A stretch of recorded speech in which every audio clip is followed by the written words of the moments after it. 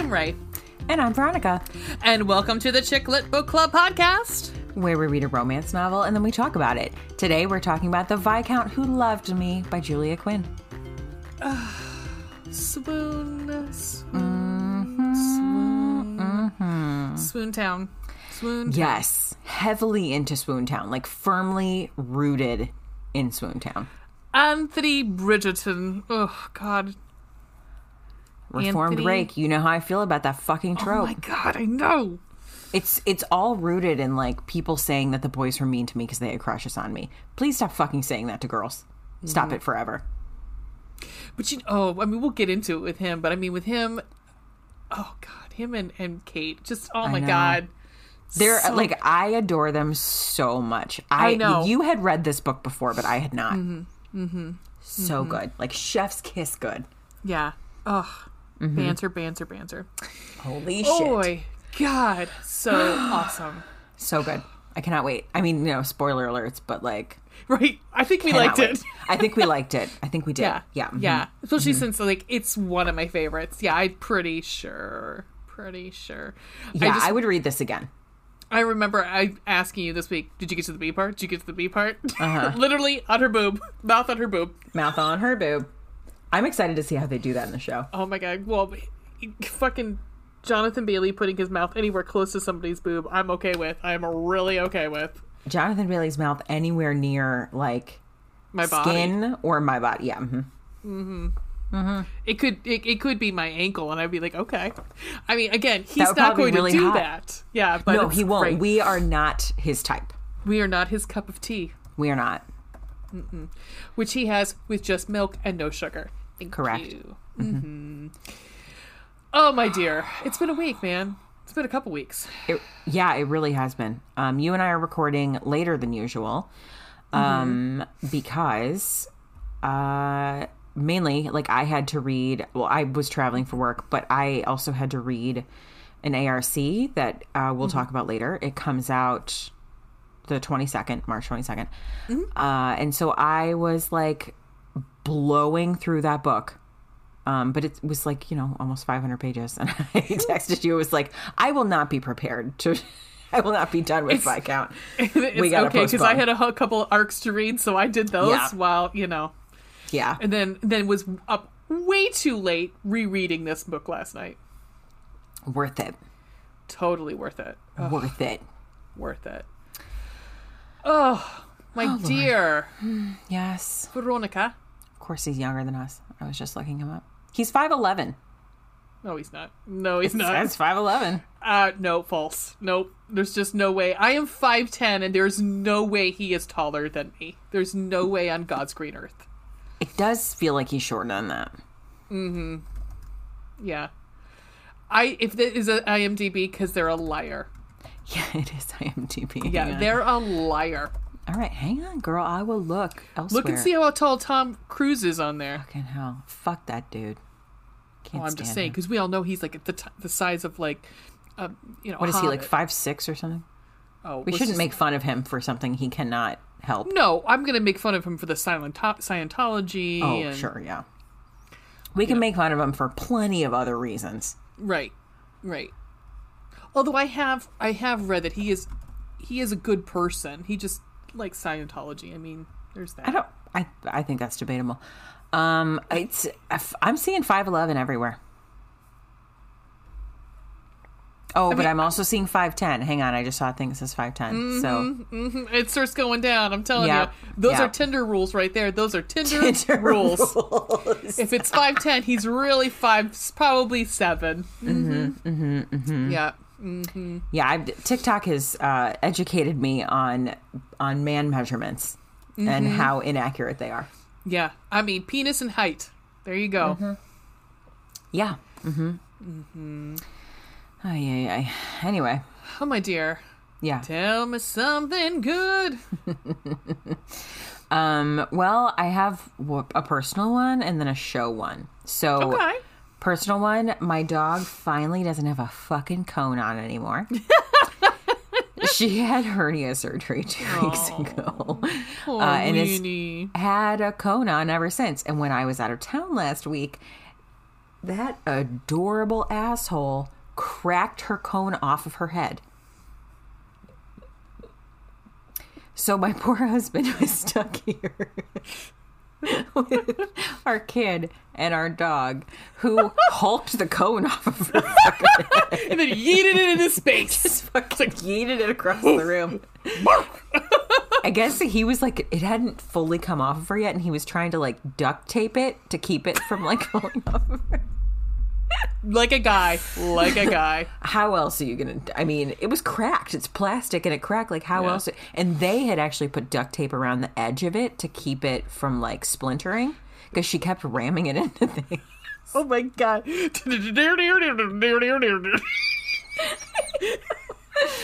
So as he was trying to like fix it, she like hulked the rest of the way out of it.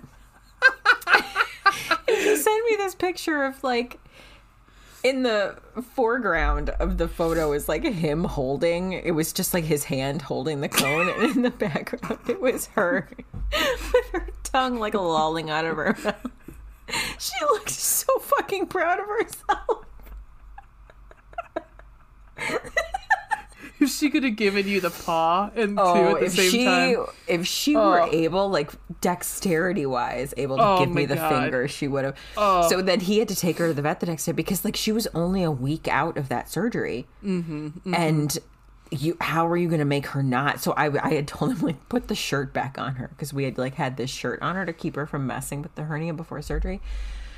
So he did that. I don't even know how we got it on her, because it took two people. Oh, God. Me wearing oven mitts. That's a spicy meatball. It's so fucking terrible. So he got the shirt on her, and then the next morning took her back to the vet, and they put another one on her. But this one was like adjustable. That like, at least if it fell off, we could put it back on. Don't worry, that motherfucker fell off every single day. We had to keep putting it back on. If anyone out there, pro tip, we have learned, now our dog apparently likes bread. Cool. Who doesn't? Totally get it. Most dogs like bread. Yeah, delicious, right? Like, I mean, who doesn't? Yeah, who doesn't, like you say, who doesn't like bread? Who doesn't fucking like bread? I don't trust you if you don't like bread. Like, maybe you don't eat it because it doesn't make you feel good or whatever other reason, but like, you still like bread, right? Right. So anyway, pro tip, it takes two people. Have one person hold the bread. Now, hold the bread. Do not let go of the bread. Hold it and let the dog nibble it. Try to get it out of your hand, okay? Right. Whilst the other person puts the cone on. And then the dog is distracted by the bread, which, you know, in dog terms is a high value treat, okay? Oh my God. So, like, my husband would hold, Mr. Veronica would hold the bread, and because apparently I am her, like, what I called it something, I forget what it was, like her emotional support human, I would put the cone around her neck and then would just speak in soft tones and be like, see, I knew you could do it, such a good girl, and I would like snap it into place. Yeah. Nice. And then she would finish her bread. So just pro fucking tip. I mean, you know, I would suggest possibly as a hot dog bun, because then it's like there's that area. Is a good idea. There's area. Yeah. That's a great idea. Because then you actually like it's you could hold it too. It's like it's its own handle. It's like more handle. Right. Like it's hardier than like a piece of bread. Mm-hmm. That is an excellent idea. Yeah. Yeah. So there you go. Today, as of today, she had her official surgical post-op appointment. Nice.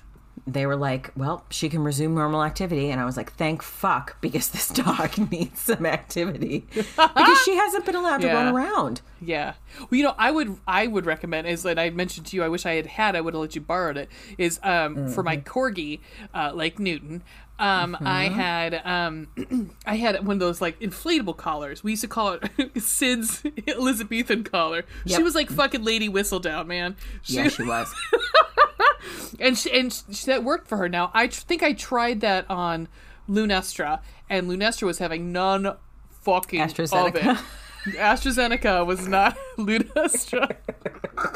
Lunar Eclipse was who's not having fucking any of it. And that's when I finally got her the onesie, and I just like threw her ass in that. I was like, done.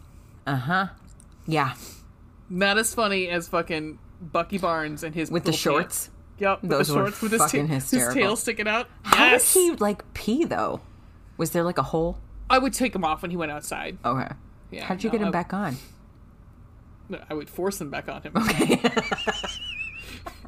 You find that if you're by yourself, you force things if you have to.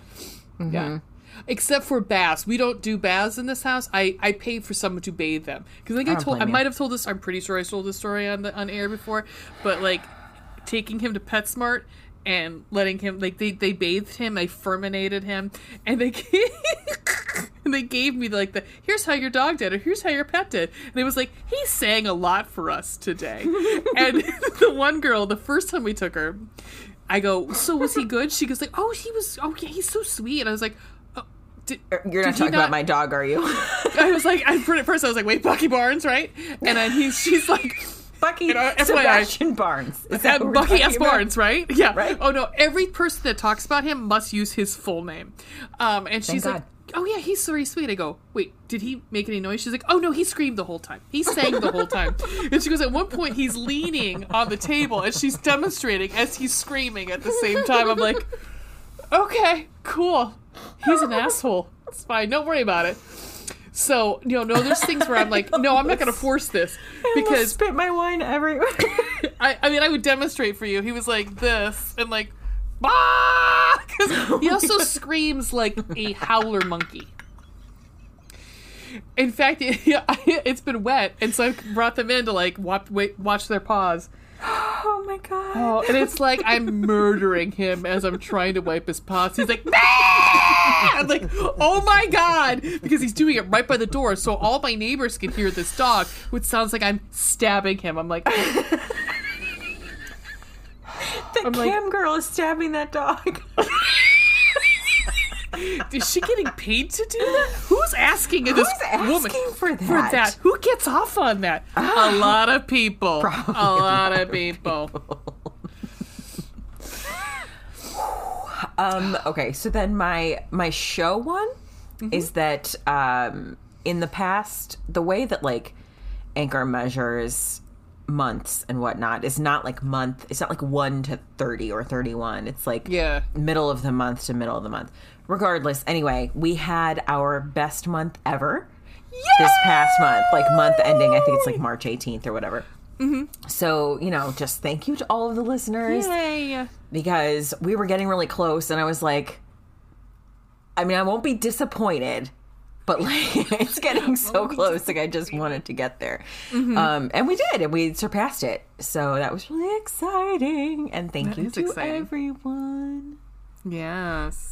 Ray? Yeah. Tell me something good.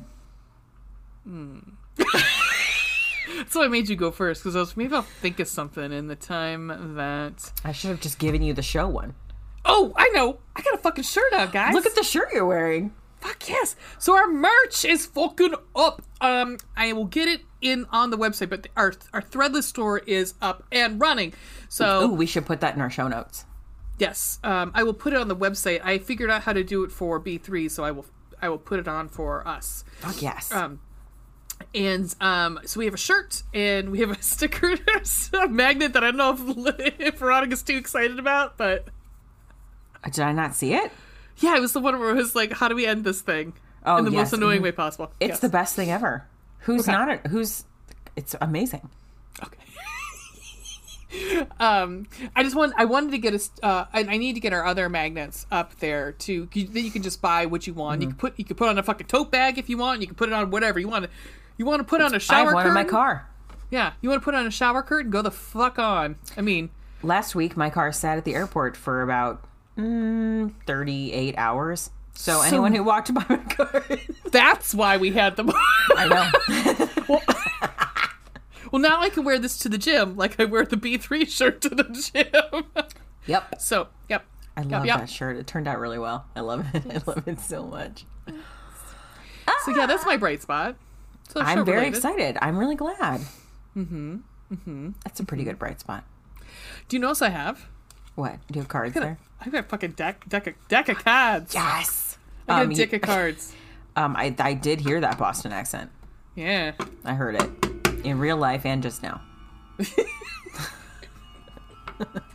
All right, I'm picking a card, and hopefully it's not fucking oral sex, Hopefully? because that's boring. Wow. I mean, it's hope not it's boring. not In boring. real life, I would Okay. be fine with it. Oh, Okay. okay. This is a 3 out of 5, and it's called Kneeling Disciple. Okay. Okay. A great position for deep penetration. He should make sure he is fully aroused before entering her vagina. He kneels and she raises one of her legs over his shoulder, pressing her pelvis against his groin while he thrusts. Wow. Okay. Hang on. Go that way. Oh. All right. It's only Wow. one leg though, so I don't know what happens with the other one. Where's the other leg? Wait, turn it around again. It does. There's none there. So I guess I have to draw one on.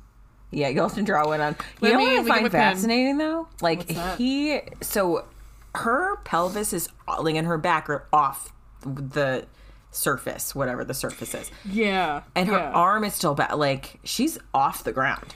Why don't we just draw it so that it's like Yeah. back up this way over her shoulder? Like, this is a great picture of a leg. Why don't we just we color it in so you can see it? And there we go. There we go. Very good. Very Yeah. good. That is an Yeah. excellent picture. I mean, that actually would take a lot more. I mean, that's core strength right there to be able to Yeah. put that leg. I don't have a book for That's this a one. lot of flexibility. I do not have a book for that. I mean, there's enough books that have like both legs over the shoulders, not one Right. random leg and being pulled up, and that's a lot for both. Because that could he could slip out pretty easily. Ouch. And there also could be some butthole action if that accident on Ouch. that one. Not today, Satan. Not Not today. Not today. Not my butthole today, thank you. Did not prep for this area to be breached. Not. Unlike some authors who just feel that it just is, it just happens, you know, when you get that Coke can sized dick and you just want to stick it in someone's butthole My without fucking preparation. God. I still have nightmares about that. I'm not kidding you. I would say most of the time I pick up any kind of can. Do you think about about that. it? Yeah. Yeah. I was like, Like I'll literally just hold it in my hand and be like, never. Just never. No. And the fact that she was so nonchalant about it, like he had a Coke can sized dick, and then he was going to just ram it in my asshole without preparation. Not even a Coke can size, but a full foot long. Yeah. I mean, it was like it was We're like talking Rambo. like a pint and a half size. Like Yeah, it was like he would need another leg of his pants to fit his fucking huge dick. unless he was like a grower, not a shower, but still, where would it go? How Well, much could it possibly grow? Well, supposedly. I mean, I was actually really honestly thinking about that book today, literally, because I was thinking about how every chapter had a different sex scene. Yes, there was a lot of sex scenes in that book. Yeah. Because, I was like, Not necessarily hot ones, though. no, I don't think any of them were hot. I don't want somebody to call me a bitch. I'm sorry. I don't want someone to have sex with me in an alley. Oh, God. Oh, blah. Sounds very... Fucking, a homeless person fucking came over this garbage can. I'm sorry. And there's probably piss. The bodily know. fluids. I don't want to know. That was a time. The best of times, the worst of times. It was one of our first ones. So It was. We had some learning experiences. we did. We grew from that. We did. Mm-hmm. And we grew to this wonderful book that we're going to talk about today. Mm-hmm. I'm so fucking excited. I'm pretty stoked. I really, really enjoyed this book. Yeah. And I've ruined a whole bunch of the other books for you, and I feel really bad because I sent you that thing about that Colin's little bit from to Philip of Love. No, and I was you haven't like, and I ruined told you what anything. happens with Penn and Colin. No, you haven't ruined anything. Okay. Still gonna read it all. We're gonna, unfortunately, not fortunately, we are going to have to. It'll just be 2 years from now. Gotta get through fucking Benedict's book. Anywho. I know you're not excited about it, but I'm okay with it. I don't like Cinderella tropes. I know. Sorry. It just makes me upset. I'm sorry. Just things I don't like. All right. Let's take a break. That's fine. Let's do that. And let's take a little breaky. Okay. And I knew I was going to get you on that one. We'll take a little breaky. Let's take a brief respite. Take a little breaky for me.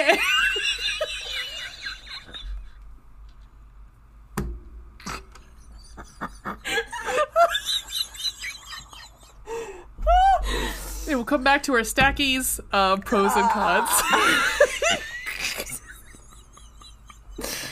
Our Sandwich Stacky. Jesus. Oh my god. No one knows what we're talking about. No, but it's fine.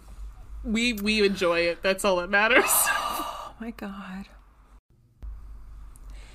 And we're back. We're back! Like a fucking Muppet. But I'm like that Muppet that no one fucking likes. Was his name Walter? Yeah, no one likes fucking Walter. That's me. Is that... Wait, what? Is Walter, that... he's the new one. The one from the Jason Segel. Like Jason Segel's brother. Oh, I haven't seen that one. I've not seen the new Muppets movie. And I was the one who was like so against it. And then I went to see it and I cried. Okay, I'll watch it. As soon as the fucking, like, you know, the Muppet theme or the Muppet Show theme started, I started bawling my eyes out. Okay. All right. Wow, I just got real, guys. I got fucking real. I think we get real on this podcast a lot. So yeah. There's that. Yeah. All right, so here's a little backstory. First of all, obviously we're going to talk about the Viscount Who Loved Me. We are. That reminds me I should really bring up the synopsis. However, the thing is, I never got to give Ray her Christmas present, mostly because I had fucking COVID. But also then, like, when I saw her 3 weeks ago, I fucking forgot it on my dining room table. And the situation was understandable why she forgot. You have to tell them what I got you. Oh, yeah. Okay. So the thing is, Ray remembered because she's got her life together, gave me this amazing, I should take a picture. And once I like scratch off all the things, I'll take a picture and we can put it on Instagram. All right. So Ray got me this like movies you should like, is it like 100 movies you should see? 100 movies you should see. But the coolest part about it is that it's like a scratch off. Mm-hmm. So there's the whole poster. She got me this awesome like magnetic frame so that it hangs like by itself and it's weighted so that like you can actually hang it but still scratch the things off. Like it's not behind glass. Anyway, so 100 movies. Because we all know that... We all know that Veronica has seen no fucking movies. So I immediately laughed my ass off because, hello. Right. And then rolled it out. Also, it came with like a little guitar pick to like scratch all the things off. Isn't that sweet? Like I didn't have to, just like a cute little extra thing to like enhance your customer experience, you know? Well, because my first customer experience fucking sucked. Oh, right. Do you want to tell them what happened? So I opened so I was like, okay, well, I'm going to measure this. So I was going to frame it. And then I thought, duh, I mean, why would I frame it? But I was like, okay, well, I can frame it. Just take the either the glass or the plastic off the front and fine. And then I opened the box and it was like 100 date ideas. I'm like, and I looked at the email with like the thing. I said, it literally said 100 movies. And I was like, are you fucking, this is my luck. And so I sent it back, and I have to say that the company was really cool about like they didn't respond to me in time, and I fucking gave them a horrible review, and then they responded back like, oh my god, we're so sorry, and they gave me a refund right away. But yeah, so I got it, and I was like, well, this doesn't. And as I was rebuying it, I saw the magnetic frame, and I was like, this is better. Excellent. This is call. Much better. Yes, and I love it so much. It's awesome. So I didn't count. I will. I'll have to do that, and we'll post it on the gram. But I did I started scratching off the ones that I have seen. So my husband and I, Mr. Veronica and I, are going to like start just going through and like watching all of them. I laughed my ass off when I got to The Empire Strikes Back. And I did find it fascinating that the original Star Wars was not on there. Because I think they probably figured that most people have already seen it. To be fair, I have seen that probably one. Because I would assume even people who don't like it, it was such a monumental movie for filmmaking, so I'm sure. Right. And it's a massive part of pop culture. I mean, cool. Yeah. Mm-hmm. Right. It changed how movies, it really did change how some movies were made. Especially like ones who have models, like model building and stuff like that. And so, yeah. It's pretty incredible. Especially from a costume standpoint and a makeup standpoint. Right. Yeah. Right. Very cool. Right. So anyway, I forgot her present because I'm a winner. No. It's literally been in this bag right here. This Which is is adorable. Happy Holidays. Got a puppy And there and a is kitty a on it. Christmas tree fully decorated, and there's a little, like, what looks like a Labrador or a golden retriever, and a little kitty sitting on a present. Oh, he probably pooped on that present. He probably did. It's probably a dick. Yep. All right, so I am going to literally take this out of the bag so that I can show Ray what I got her. I love it. I love it. I'm so Because excited. apparently, like, you and I should see each other in a couple weeks, or is that next week? Whatever, because we're going to go get tattoos together. Oh, that's true. Yes. Regardless, so you will have this soon. However, it is apropos to what we are discussing. Okay. For tonight? Yeah. Okay, I'm excited. Are you Okay. excited? I'm, yes. Are you? Yes. Okay, ready? Ready.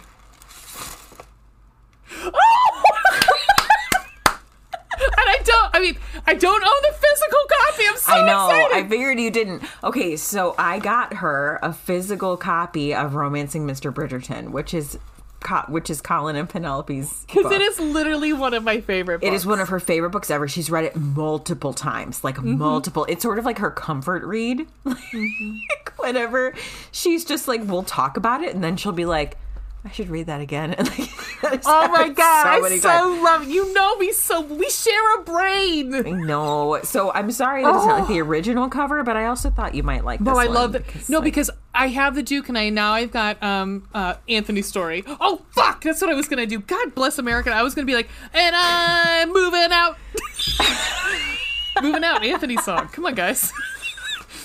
Oh damn it. Yeah. So I love it. I fucking love it. I love you, and I love the book. So that's your present. Thank you. It's a physical copy of Romancing Mr. Bridgerton. I'll put it back in this bag. I love it. And open it when I see you next. Oh my! I'm going to crack it right open. I'm going to go to that part where fucking Colin's fucking her in front of a mirror. I know. In fact, I was just looking. Merry Christmas, my love. Anthony works in a grocery store, saving his panties for someday. Mama Leone left a note on the door. She said, "Sonny, move out to the country. Working too hard, give you a heart attack. You wanna know by now." Are you singing In the Heights? No, I'm singing "Moving Out," the my Anthony song. Jesus Christ. It seems such a waste of time. I love you. Mama, that's moving up, then I'm moving out. Okay. Oh, Billy Joel. How do you not love Billy Joel? I just don't know his catalog. You know, like I know. I'm not. I recognize his role in like music Right. and the historical significance of his music, but Right.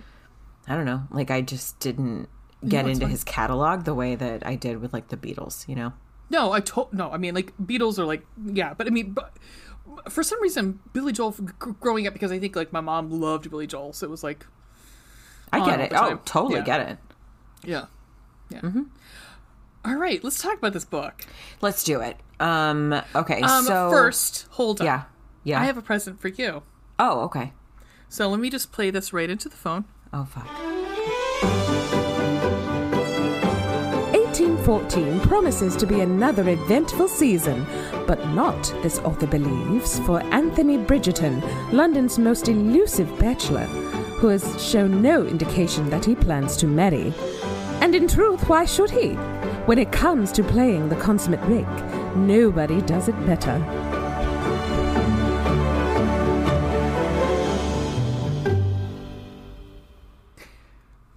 so that was our friend Ween playing Lady Whistledown. I was like, why does she sound so familiar? I made her do it for me last night. Oh I was my like, God, I want to do a little. Amazing. I said I want to do a little thing for Veronica. I was like, because I wanted to do a Whistledown thing, and I'm like, and so I tried to find a summary of the book that was like written by Whistledown, but the one website had that, like an excerpt. So That is very good. I will send it to you. So if you want to replace what I played, but Please I wanted to see do. I wanted to see your. Her, like, I was like, why does this voice sound super familiar to me? Yeah, because like yeah. it's over Zoom, like into a microphone. I love that. I love it. Yeah. Oh, Ween. Yeah, because I told her, I said it's Julie Andrews. She does the voice. I said yes. of Lady Whistledown. I said, so you She keep that. is good at the accents. I know. So I said, I need you to do it. I said, I won't sound like that. And so I had her read it a couple times, and then we did it. I was like, I'm going to surprise Veronica today for it. Yeah. So that was just the first part of the summary, but I thought, I've listened to it a whole bunch of times today. I'll bet. I'm going to listen to it a ton of times when I edit it. And I was like, oh, we still have that classical music. Yes, I'll play that. And yeah. It So was very, very good. Thank you. Thank you. I did that today. You're welcome. Yeah, you're technically on spring break. You technically have time off this week. Yeah. Exactly. Yeah. Yeah. All right. So shall we discuss the Viscount? Yes. You know, you were going to pull the summary. That's why I was like, I did pull hold up the off summary. on. I mean, that's just, again, obviously like the fun Yes. summary.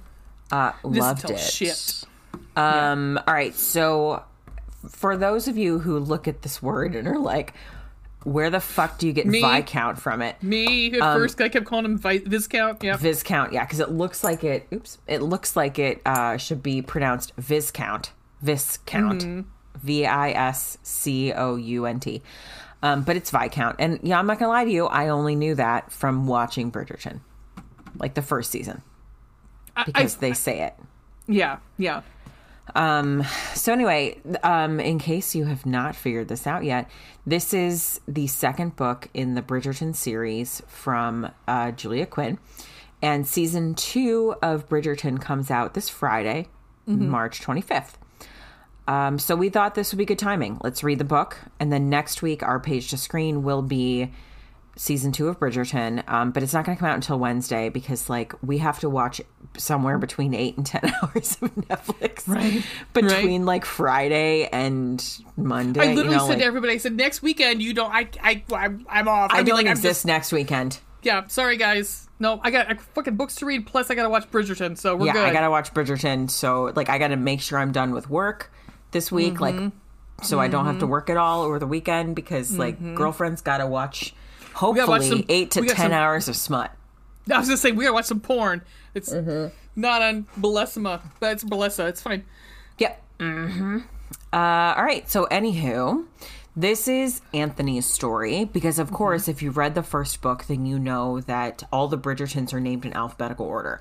Now, for whatever reason, probably because like this romance and woman based, Daphne got the first book. So I think probably because I think Anthony needed an example to. That's a good point. I think that's entirely possible. But His from here on out, they go is in the one order. who falls. Yeah. Right. Yeah. Because Anthony and Simon were very good friends. Yeah. In the first book. Yeah. I mean, I assume they still are, but like Simon doesn't really play that much of a role in this book. No. So it makes sense that Simon is not returning. Sort of. I was going to say the same thing. You know? Because Daphne's there and she's got the babies, but I mean, that completely makes sense. Like, the only time that Simon is really in the book is during the Pall Mall game. Right. So, like, it's fine. You know, I don't think it's that big of a deal that he's not returning for season 2. Although, honestly, of course, it's sad because he's hot. Oh, right. I mean, because I'm thinking he's not in 4. Again, it's like I've said, I've not read 3. He's not in 4, and he's not in Eloise's book. So, I mean, it makes sense that Rajon Page is like, I'm going to go be a star because I'm fucking gorgeous and I'm possibly the next Bond. Oh my God. They're really pushing. They are really pushing. Stop it. Are you serious? No, they are really. And I'm Do like, it. I am here for it. I was hoping it would be Idris Elba. He's too old, unfortunately. How old is Idris Elba? I want to say older than Daniel Craig. Either not if they're the same age. How old is... I mean, I love Idris Elba. Like, and I'm yes. super sad that he has to be doing Booking.com commercials. He's 49. He is 49. Daniel Craig is 54. Wow. I just think I think they need to have somebody a little like get some movies out of them. Young blood in them. Yeah. I mean, come on, Rajon Page. So hot. Yeah. God, he's pretty. Okay, so anywho, here is the summary for The Viscount Who Loved Me, Bridgerton, Book 2. This time, the gossip columnists have it wrong. London's most elusive bachelor, Anthony Bridgerton, hasn't just decided to marry. He's even chosen a wife. The only obstacle is his intended's older sister, Kate Sheffield, the most meddlesome woman ever to grace a London ballroom. The spirited schemer is driving Anthony mad with her determination to stop the betrothal, but when he closes his eyes at night, Kate's the woman haunting his increasingly erotic dreams. Contrary to popular belief, Kate is quite sure that reformed rakes do not make the best husbands, and Anthony Bridgerton is the most wicked rogue of them all.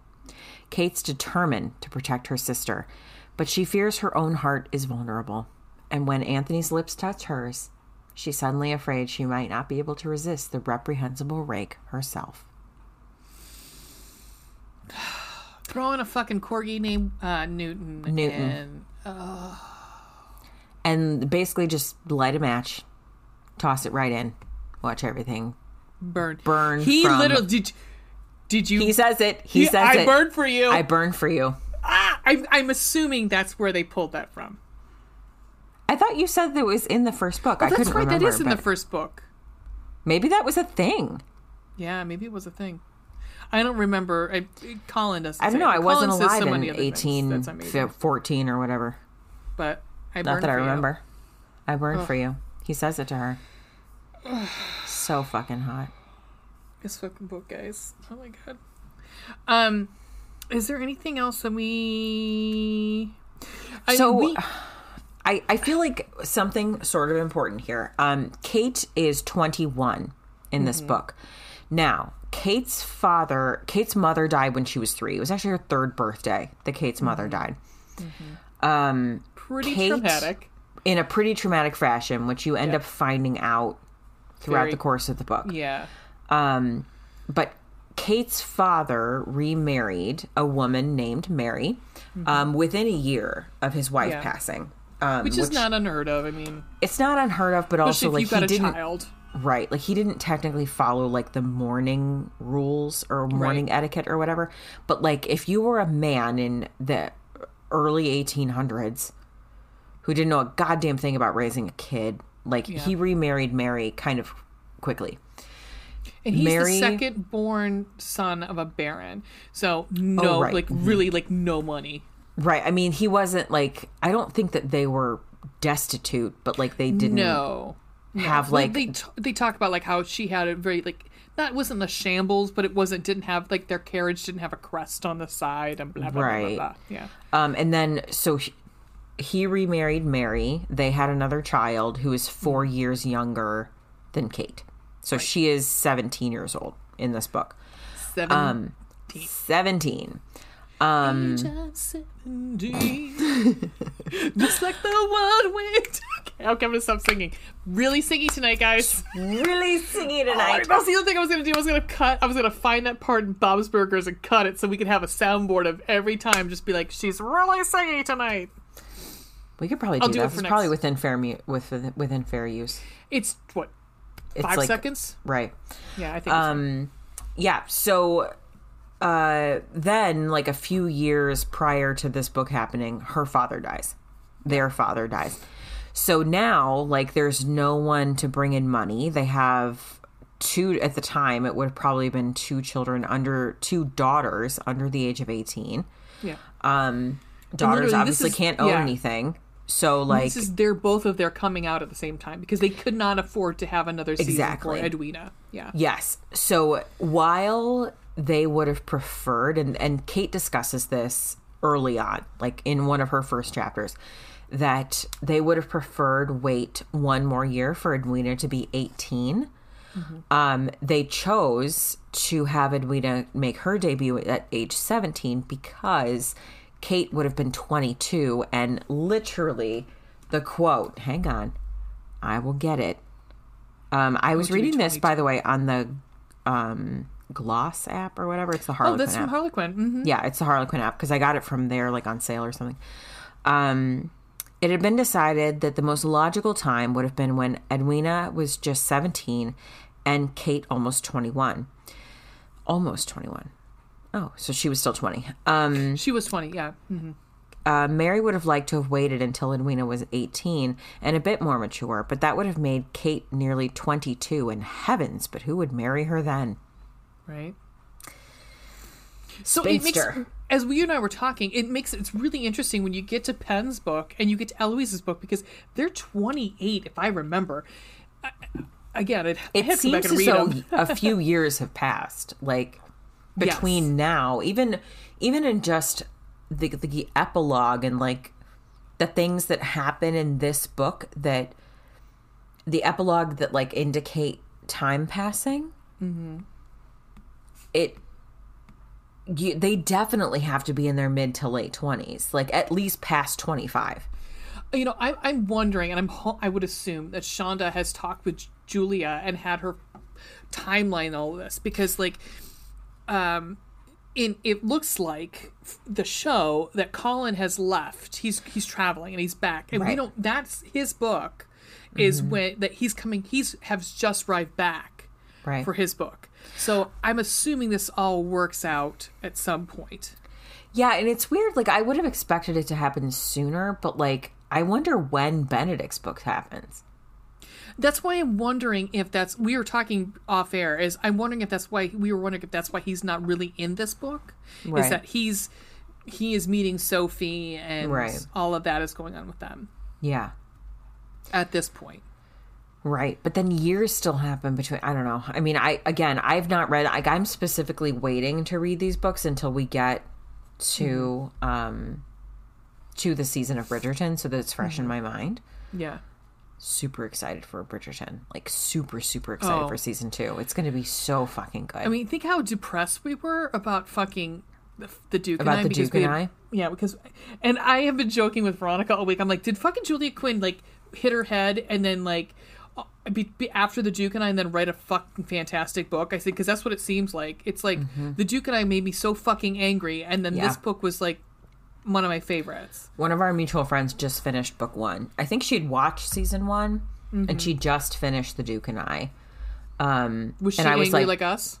She wasn't as angry as us, but she was like, I said to her, like, if you liked book 1, you will fucking love book 2. Is this? Yes. Okay. I like how that's our symbol for her. I'm sure she'd appreciate that. She actually, I'm sure would. She probably would. Yeah. She probably would. Yeah. She's special, and I adore her. Well, the thing is, though, yes, I absolutely adore her too. We are in the minority. We are in the minority on that, which is like, it blows my mind. Although Ween said, I was like, you really... You know, as she was recording this, I said, you would really actually... I said, you haven't watched Bridgerton? She's like, I've been holding off because mostly of the rape. I'm like, okay, yeah, I get that. I said, watch season 2. You can ignore the first season. Except for Rajon Page, which is like, god damn. Right. But he's doing maybe a lot. Skip that episode. I just feel so... I mean, like, I was actually thinking about, like, that whole thing with... when he tells Daphne, just tell me whether or not you're pregnant. And leaves, and I was like, how devastating for him. Like, I just felt so bad. I mean, it made me, it could also be because I have being assaulted too, maybe. I don't know. That it hit home. I don't know. Anyhow, that's not this book. Not this book. No.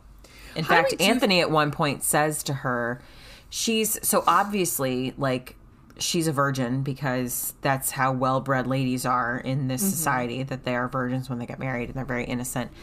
But at one point, I forget. Oh, it's their wedding day / night, and she's asking them, "Do you hear that? There's like something. Do you hear that? Mm-hmm. That is a fucking plane. Oh my god, Jesus." from our like proximity, just where we are from the airport, sometimes, I don't know if it has to do with like cloud cover or like sometimes they are so fucking Flight low patterns. to the ground that I'm like, y'all, I have lived poop through my pants. I have lived through too many globally catastrophic events. If I watch a fucking plane crash in my backyard, I'm gonna be in a padded room next week, okay? Like, I can't fucking handle this anymore. Please stop. Please stop. For the love of God, fly right. Straighten up and fly right. Straighten up and fly right. Stay true, please. Just keep going straight. Jesus. I'm so sorry. I like it. Tangent. It's fine. What were we talking about? enjoyed Oh, okay. So it's their wedding night, and she is nervous for many reasons. But she's nervous, in part because like she's developing feelings for him, and he has told her like this will not be a marriage based he in sits love. her This down. is not a love match. Well, and she's completely on this one. She's like, but you told me that Edwina was going to be a love match, Right. and that like wrecked me because I was like, that is not good for her psyche. That is not good for her mental place where she's going to be. No. But there is, Even though he didn't mean it. Even though he did not mean it. He was just trying to win her over. right, of course. And literally, hang on. He says, fuck. He says to her, oh, damn it. Where is it? Oh, there it is. Okay. He says, there are certain things I cannot give you, Anthony said, and love, I'm afraid, is one of them. I see. Do you? Of course, she practically snapped. You could not make it any plainer if you wrote it on my arm. I had never planned to marry for love, he said. That is not what you told me when you were courting Edwina. When I was courting Edwina, he returned, I was trying to impress you. Her eyes narrowed. You are not impressing me now. Mm-hmm. I fucking love Kate. Should we talk about, okay, so how we do things in this podcast, if you are new, if you've not listened to us before. Welcome. Thank you. Is we do a compliment sandwich. So the top bun is our pro, something we liked about the book. Our meat is the con, something we maybe didn't like as much. And then we follow up with the bottom bun, which is another pro. So we end on a high note. Mm-hmm. Veronica. Uh-huh. You want to tell me what is this our joint? Do we want to talk about our joint? Yeah, I think let's discuss our joint bun. Okay, our joint top bun. Yes. Go for it. And that is the fucking banter between... Guys, this book is funny as fuck. Holy shit. Anthony and Kate, the way they talk to each other, chef's kiss. Like, could not be better. Fire. Like, seriously. Complete fire. Yeah. Like, the sparks, the hatred. I mean, this is like enemies to sort of friends to lovers, and it is... fucking incredible. The way they harp on each other when they don't like each other. Oh my god. And even after they do love each other, the way they harp on each other is... Her first dance with him, after he meets her, after she's met Colin, which again, Colin, fucking love you. Love you. The way that he like manipulated Anthony. So great. Holy shit. Again, just... fucking perfection. And the look, and you could just imagine fucking Jonathan Bailey looking over at, I forgot his name, whatever his name is, young kid, Luke something, Luke. Hang on, I'll find it. Newton is his name. Last name Newton. I don't know. Hang on. Damn it. Sorry, I cannot wait for this scene because I'm sure they'll have it in there. Oh, it's going to be so fucking fun. Luke Newton, you were right. And Luke, dude, I could just imagine him looking over and being like, I'm going to fucking kill you. Because that's literally what he says in the book is like, I will murder you. Like in his brain, he's like, I'm going to murder Colin. Because he sets him up. Fucking funny. It's like,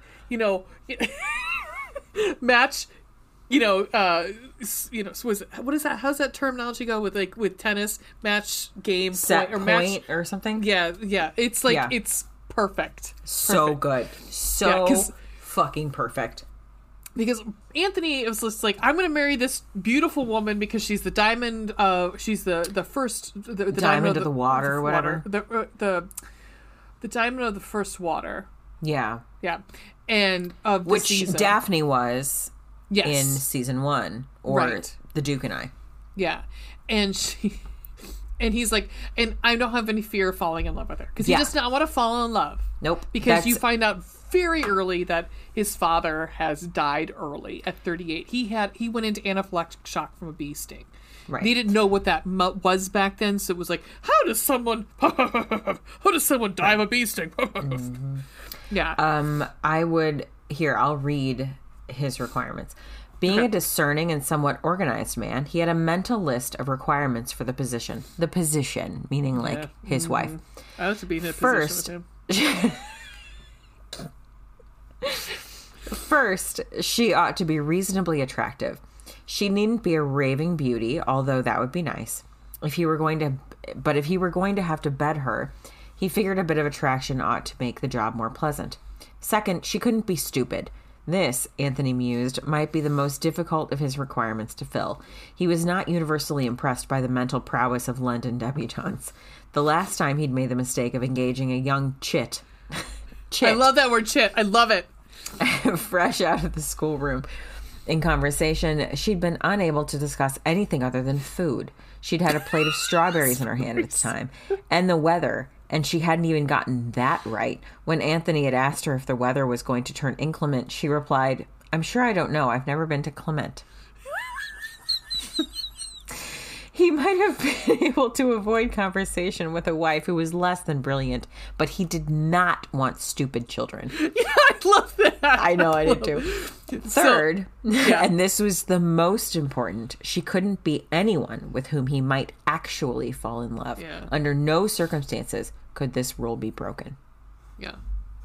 And he says on a number of occasions to himself and then eventually to Kate, Yeah. I lusted after you even if I didn't like you. Even when I didn't like you. Mm-hmm.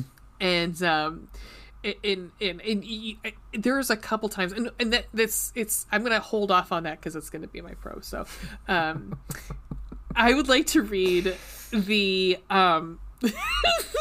the Pall Mall match. Yes. The very end of the Pall Mall match. So there is a point where, so this is pretty much the end. The house party kid and play house party that they go to, that Lady Bridgerton sets up, that she is pretty much like. So we've discussed it. We think that Lady Bridgerton, Mary, who is the stepmom, and pretty much Edwina are all pretty aware, and Colin, I think, are all pretty aware that Anthony and Kate are perfect for each other. Like, yes. Because they make multiple comments about, multiple people make comments like, you both are actually quite similar. Yeah, and like, do you understand that you guys look at each other all the time? Yes, constantly? like the way he looks at you is, like Edwina says that to Kate, like, the way he looks at you is intense. Yeah, and so Lady Bridgerton is making sure that the Miss Sheffields are at this party. And so it's a week at their estate. She also sends him into the garden to go for a walk. She does. And which is a throwback to book 1, really. Yes. Yes. And because honestly, because his downfall is the garden. Oh, yep. And so this whole thing like culminates at this garden part, or this house party. Yep. And it's literally the first day that they're there, is they have this croquet game, but they call it Pall Mall. Yep. And it is like fucking cutthroat. It really fucking is. Yes. Like it's a bunch of, so it's, imagine like your siblings and you're like one-upping each other, and you've been doing this for years, and you will do whatever the fuck you can to win. Yep. And like Anthony's cheating mallet is not off limits. It's not. In fact, it's encouraged. It's encouraged. And like Anthony has the black mallet, which he calls the mallet of death. And Kate picks that one. Yep. Because he is pissing her off, because he has gone to get Edwina, to collect Edwina, and he is literally like kind of like, he's at first kind of happy that like he's gonna be late because he knows it's gonna piss Kate off, but then he starts getting pissed off because he's like, is she gonna be late for fucking everything? Yeah. And so they finally show up and they have this game, and literally, like, it's poor Simon and Kate and Edwina have to play this game with these assholes. I mean, literally, they're kind of assholes about it. They're total dicks about it. Yeah, and because they're just like, they don't care. Like, it is like, no, it doesn't matter if you're a male or a female in this one. Does the Bridgertons transform during this game. Like, they are just so fucking ruthless. They are. I mean, like, it's... But it's also, like, one of my favorite parts. Sort of parts. violence. Yeah. Yes, like, borderline violence. It is also, though, one of my favorite parts of this book. In addition to, like, if you read the second epilogue, there's another Pall Mall game in the future. Yeah, because they play it every year, and it's going to be the same people. And at that point, poor Edwina, at this point, like, it becomes tradition that, like, it has to be these 6 people. Yeah, because Edwina's even, like, at the second epilogue, like, are you fucking kidding? Like, they says, like, she's rolling her eyes as she's walking out. She's like, oh my fucking God. Yep. So I'm going to read from where Kate is going to lose. Kate's, like, in last place. I already have tears in my eyes, like, just thinking because she knows, but that Anthony's going to possibly win. And she's like, I'm already going to fucking lose. What do I care? She's like, but I can make it so Anthony can't win. And said, so this is long. I'm sorry, guys. That's not what he said. Choose, she is seated. If she wanted to send him into oblivion, she'd have to send herself there as well. Since she'd have to hit hers with all she was worth just to get his to move. And since she couldn't hold hers in place, heaven only knew where she'd end up. But, she said, looking up at him and smiling innocently, I really have no chance of winning the game anyway. You could come in second or third, he tried. She shook her head. Unlikely, don't you think? I'm so far behind as it is, and we're nearing the end of play. You don't want to do this, Miss Sheffield, he warned. Oh, she said with great feeling. I do. I really, really do. And then with quite the most evil grin her lips had ever formed, she drew back her mallet and smacked her ball with every ounce of every single emotion within her. It knocked his with stunning force, sending it hurtling even farther down the hill. Farther, right into the lake. Open-mouthed with delight, Kate just stared for a moment as the pink ball he also got the pink mallet. Pink ball. Yep. Sank into the lake. Then something rose up within her, some strange and primitive emotion. And before she knew what she was about, she was jumping about like a crazy woman, yelling, "Yes, yes, I win!" "You don't win!" Anthony snapped. "Oh, it feels like I've won!" She reveled. Mm-hmm. Yep. And Colin and Daphne, who had come dashing down the hill, skidded to a halt before them. "Well done, Miss Sheffield," Colin exclaimed. "I knew you were worthy of the mallet of death." So they're super excited that she beat fucking Anthony. Like it's hysterical. It's like, oh, it's such a great scene. I cannot wait to see it. It's so good. And even like, in the second epilogue, so I guess this was like included in its own, like short story sort of thing. Yeah, short story sort of like something like extra yarns kind of deal, like Petty Reed had, you know. It was like Tales from Bridgerton or something like that. Yeah, something like that. It was like its own little novella. But now that Bridgerton is coming out, like she's including them in every book. So there's there's an epilogue, and there's a second epilogue, and that was the case in the first book too. But in the second epilogue, but both there epilogues, is another. Oh no, the first epilogue deals with the one, music. Yeah, right. The second one, there's another Pall Mall game. Oh my god, it's so funny. And the lead up to it, where Kate and Anthony are trying to best each other, is so Strawberry Jam fucking funny. Like, yeah, because they're like it comes with like bribing maids, like the maids and the butlers and the valets, like they all just bribe their fucking staff. Like at one point, there's a discussion about a 10-pound bribe. Colin did, yes. Colin bribed 10 pounds. Bribed someone, like the butler or the valet, 10 it was fucking the maid. pounds. It was the maid, yeah. And she was like, "That is literally more than the entire, like the maid's entire salary for the year." Yeah. They have no shame. They don't fucking care. They don't. It's It is incredible. Like, the banter between the two of them. It's not even, because they do form, like, a bit of a friendship, which I will bring up in my bottom pun. But, like, the two of them form this little friendship, and that friendship is, like, it's something that, personally, I feel is, like, really important in a romantic relationship, that, like, you have this friendship, and above all else, that is the foundation of your relationship. So, like, they managed to have, like, even though they lusted after each other, they managed to form this friendship where they legitimately care about each other as humans, not just, like, from a sexual standpoint. Like, they care about each other as humans. Yeah. And then, you know, the fun stuff, too. But, like... the whole scene with the fucking tea set. Yeah. Oh, my fucking God. That was hysterical. He's trying to figure out, he's just drinking tea so he can get the tea off the table. He's drinking tea just to get the tea out of the teapot so that he can drag her across the table into his lap. And in the meantime, she just leaps across. Yeah, because he says one of the nice, he does one of the fucking, because FYI, guys, like, Anthony in Bridgerton, the show, and we don't really see that much in the Duke and I, because he's not a major character. He does do some shitty things in the Duke and I, but... Right.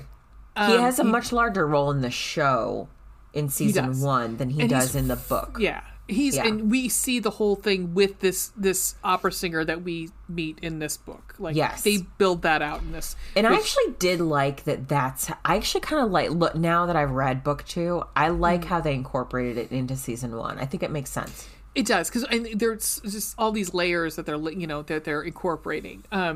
But he is a good dude. Like, we really, at one point she calls him a hero, and I'm like, he kind of is. He's definitely a romantic hero, but he kind of is.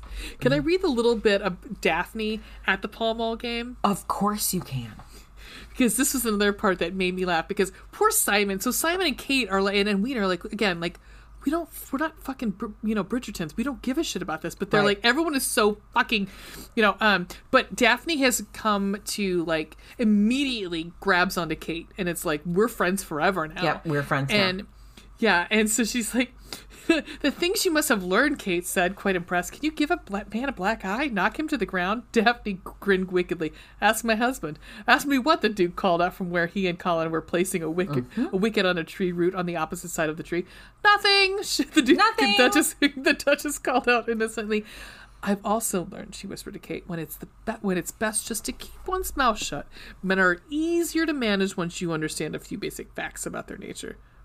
Which are, Kate prompted. Daphne leaned forward and whispered behind her cupped hand, they're not as smart as we are.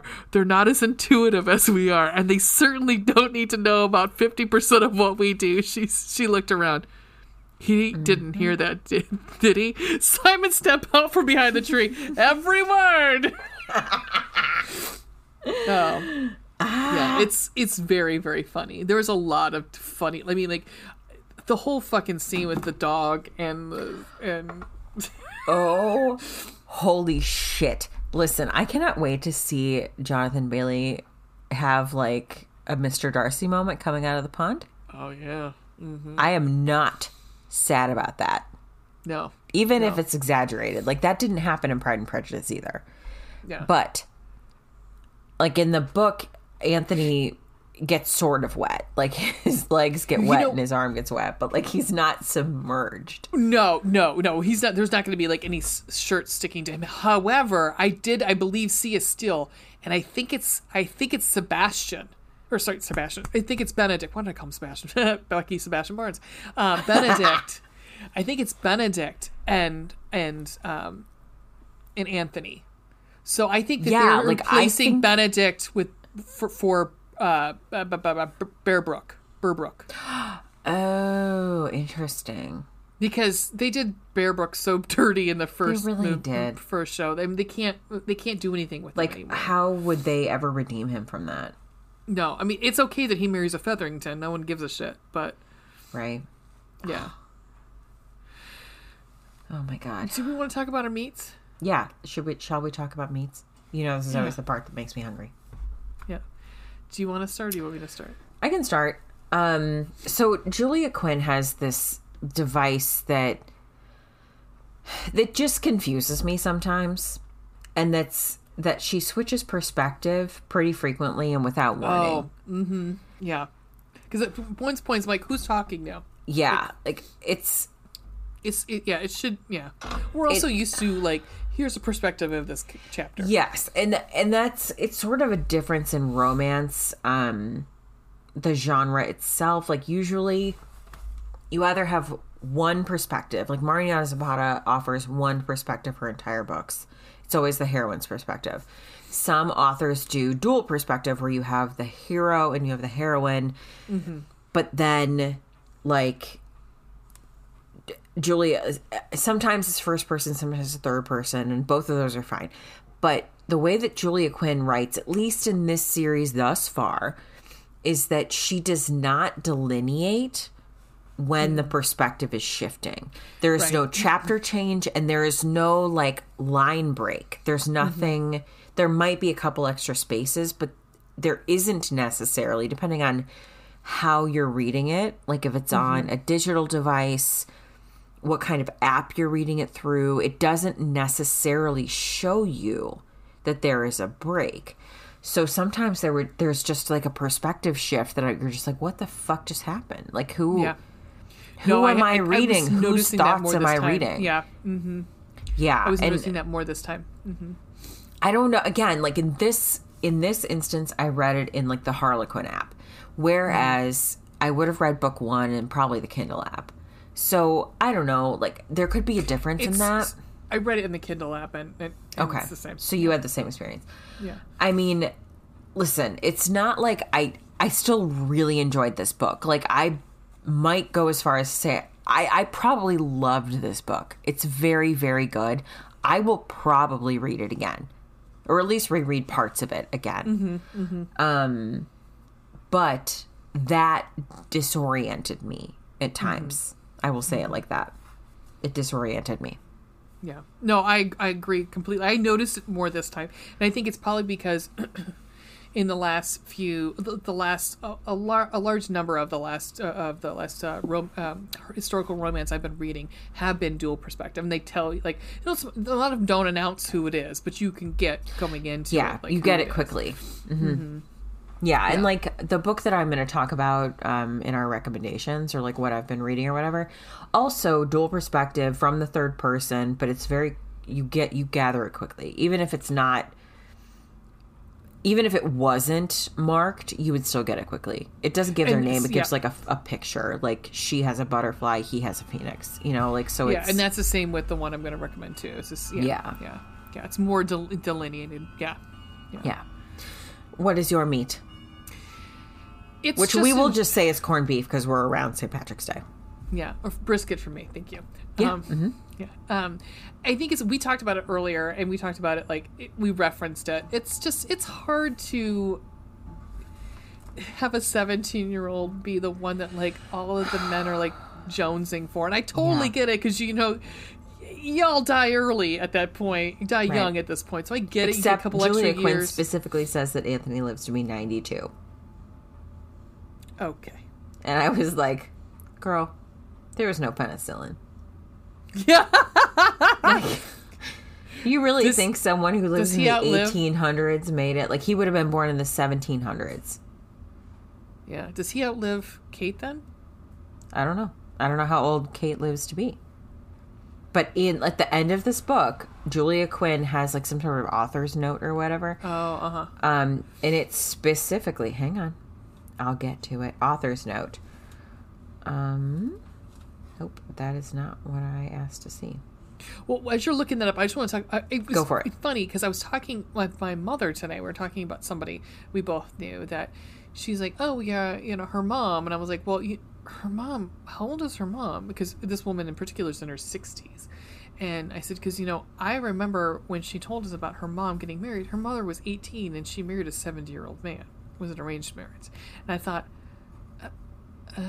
And I think about that time period, and this is nowadays, but gross. I think about then, and that would have been like nothing. Like that would have been like every day. Oh yeah, so he's got money, so go for it. He'll die soon, and then you'll be a widow, and you can fuck all the people you want, all the men you want at that point, because that's what men did, was fuck widows. Which Right, I was like, that's true. she can still get pregnant, guys. I mean, what is going to happen? Like, She's going to get just pregnant. because she's a widow does not mean that like she can't get pregnant. How old is she? You know, I mean, right, hello. exactly. I guess just ejaculating on the sheets, like we've discussed. Okay, so here's the author's note. Sharp-eyed readers will notice that the bee sting that killed Edmund Bridgerton was actually the second sting he'd received in his life. This is medically accurate. Bee sting allergies generally don't manifest themselves until the second sting. Since Anthony has only been stung once in his life, it's impossible to know whether or not he's allergic. As the author of this book, however, I'd like to think I have certain creative control over the medical conditions of my characters. So I've decided that Anthony has no allergies of any kind, and furthermore will live to the ripe old age of 92. Oh. Which is very cute, but you know, this is the 1800s, Julia. Like, I mean, although, I mean, there are times where, yeah, I mean, okay, here's the other thing I want. Okay, so besides the people young, the other thing I would like to talk about is poor Anthony and Edwina falling into the fucking Serpentine. oh, Because man. I literally watched I'm obsessed with this Absolute History channel on YouTube, and I watched a episode about Victorian and Victorian era. So we're talking 1850s to like the beginning of the 1900s.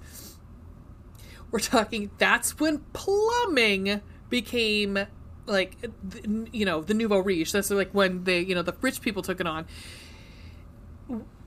Literally all of the aqueduct, all of the rivers, the Thames in particular, but all of your tributaries or whatever in London were sewers. There was literally piles of poop floating down river during this time. Yep. It's pretty gross. I mean, both of them probably could have died from Any various number of diseases. right. Yeah. Right. Like, literally at one point in this documentary, they said the smell was so bad No. that Buckingham Palace and Parliament both had to evacuate for the summer. It was so bad. I would imagine that the stench would get pretty bad over the summer in the heat.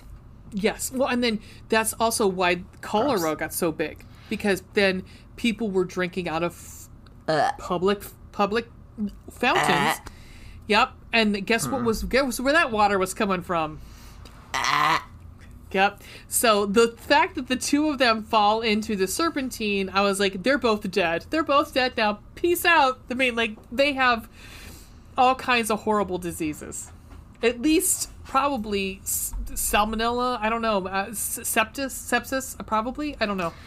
I feel like he does say like he takes an hour-long bath after that.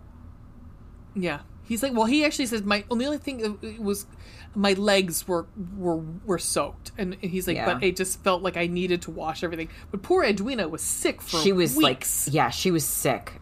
I mean, we know now that like it's an old wives' tale that you might catch a cold from being outside.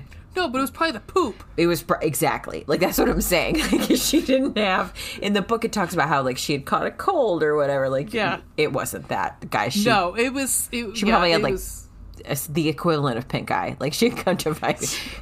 What's it called? Conjunctivitis. She had poop lung. She had poop arms. Gross. Oh, I could tell you all kinds of stories about that I learned from that. I don't want to know anymore. No, we can stop there. Okay, let's talk about bottom buns. Go for it. Let's do it. All right, so my bottom bun, for better or for fucking worse, is really that, like, I love the reformed rake trope. I just love it. And he even says to her at one point, provided you do not, like, ban me from your bed, I will be faithful to you. Yeah. And even when he said it, I was like, but would you? You know, like, because she's well, I think part of that is because she literally heard him like with his mistress. Yep. Yeah, and I think that was a big step for him, I think, honestly. Mm-hmm. So what Ray is referring to is that if you watch Bridgerton season 1, Anthony is seen with an opera singer, Maria Rosso. Now she is not discussed. None of that is discussed in season 1. Or I'm sorry, in book 1. It's hinted at a couple times that about the opera singer. It is hinted at. Okay, sure, but like not to the extent that it's discussed we don't meet or her, shown in the show, right? Mm-mm. Now, in book 2, that is discussed. Still not to the extent that it is in season 1 of Bridgerton, but I feel like that was really just setting Anthony's backstory up. His rakiness. Rakiness. So that they can focus on Anthony courting Edwina and then Kate in season 2. Anyway, Anthony is so dead set on not falling in love with anyone that he is specifically looking to Edwina because he does not feel any kind of attraction to her. No spark, nothing. He acknowledges that she is beautiful, but does not feel any kind of spark with her. And so he's like, this would be safe. I am attracted enough to her that I could bed her and have heirs with her, but I would not fall in love with her. I'm not interested in her in that way. And I only hope, I would hope, and luckily we don't have to worry about it, but I'd hope that he still wouldn't have a mistress. But I kind of think he would. I don't know. I mean, we won't know, but like... And luckily we don't know, so it's fine. Right. But in the meantime, even while he is courting Edwina, is entranced by Kate and cannot tear his eyes off of her and is constantly looking for her. Mm-hmm. Even when he is courting Edwina, he still shows up at the house unannounced. And instead of leaving the flowers, so he brings flowers for not only Edwina, but for Kate and Mary, which he says at the time when Daphne was being courted, someone brought flowers for the mother. So he like brings that up, and Kate is floored because Kate has never received flowers, which broke my heart. I know, but she's fucking painful. She's going all the flowers like, you'll look good in this room. You'll look good over in this window, and you'll look nice on my bedside table. You know, like, because what happens is that like Edwina is basically allergic to all the flowers, so then the cake ends up with all the flowers.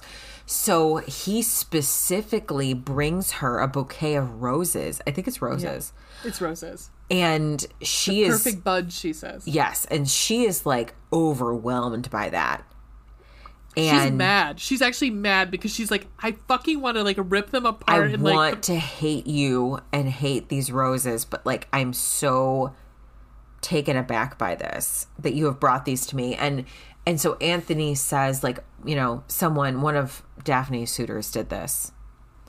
And she says, and what happened to this suitor of Daphne's? And Anthony gets this like arrogant as hell smirk and says he married her.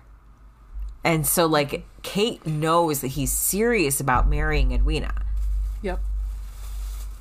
But Anthony is drawn to Kate. And that makes him not want, like, he even acknowledges that. Like, I am too interested in her. I like her too much. I want to hang out with her too much. And therefore, I need to marry Edwina because I cannot be with someone who entices me as much as Kate does. Well, and she says to him too, she's like, because they kiss.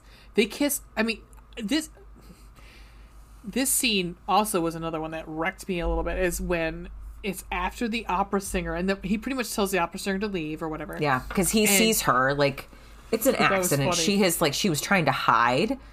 Yeah. And of course, like... Yeah. And... ends up in his fucking office. Yeah, and I forgot where I was going with that. Oh, well, they kiss. Oh. In the office? Right? Yeah, what the hell was I talking about? Edwina and Kate. Edwina. And they kiss. And he is like... Oops. What were we talking right before that? How he really likes Kate and therefore does not want to... Oh, I don't remember now. But they kiss. They do. They kiss. My God, my brain went like gone. It was just like done. It's also 11 o'clock on a Monday, so yeah, you and I are like, what? Yeah. So, but no, yeah. Kate is drawn to him, and Anthony is drawn to her, and she is less. How do I put this? She just wants Edwina to be happy, and Anthony at one point in his internal musings or whatever is like, did you remember? Okay. I remember. Anthony is like, you know, she might be jealous of her sister because the younger sister is the prettier one. He eventually realizes that that's just not the case. That's not what's going on. She really just loves her sister. She really just loves Edwina. And she's really looking out for Edwina. And she doesn't want Anthony to break Edwina's heart.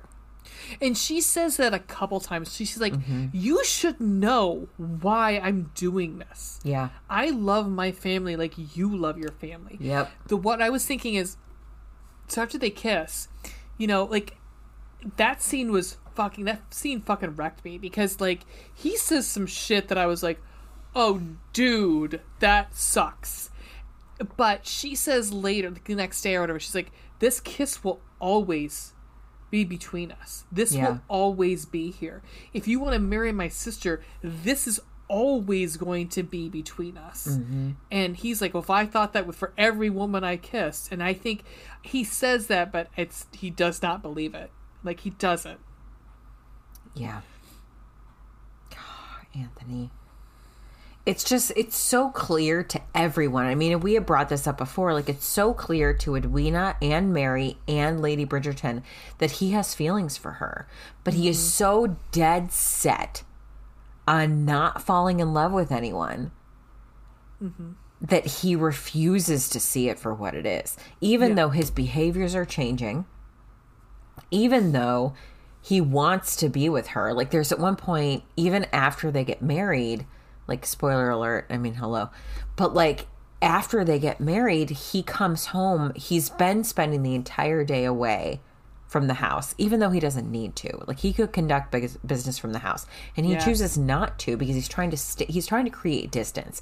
To stay away from her so that he does not fall in love with her. And also to create distance from him so that she does not fall in love with him. Mm-hmm. And... one day, he's just like, what could one afternoon hurt? And so he goes home. There's no one else at, like, his club or whatever. So he goes home and finds Kate and Edwina, like, having tea or whatever in the afternoon. Mm-hmm. And so Kate goes to, like, escort Edwina out.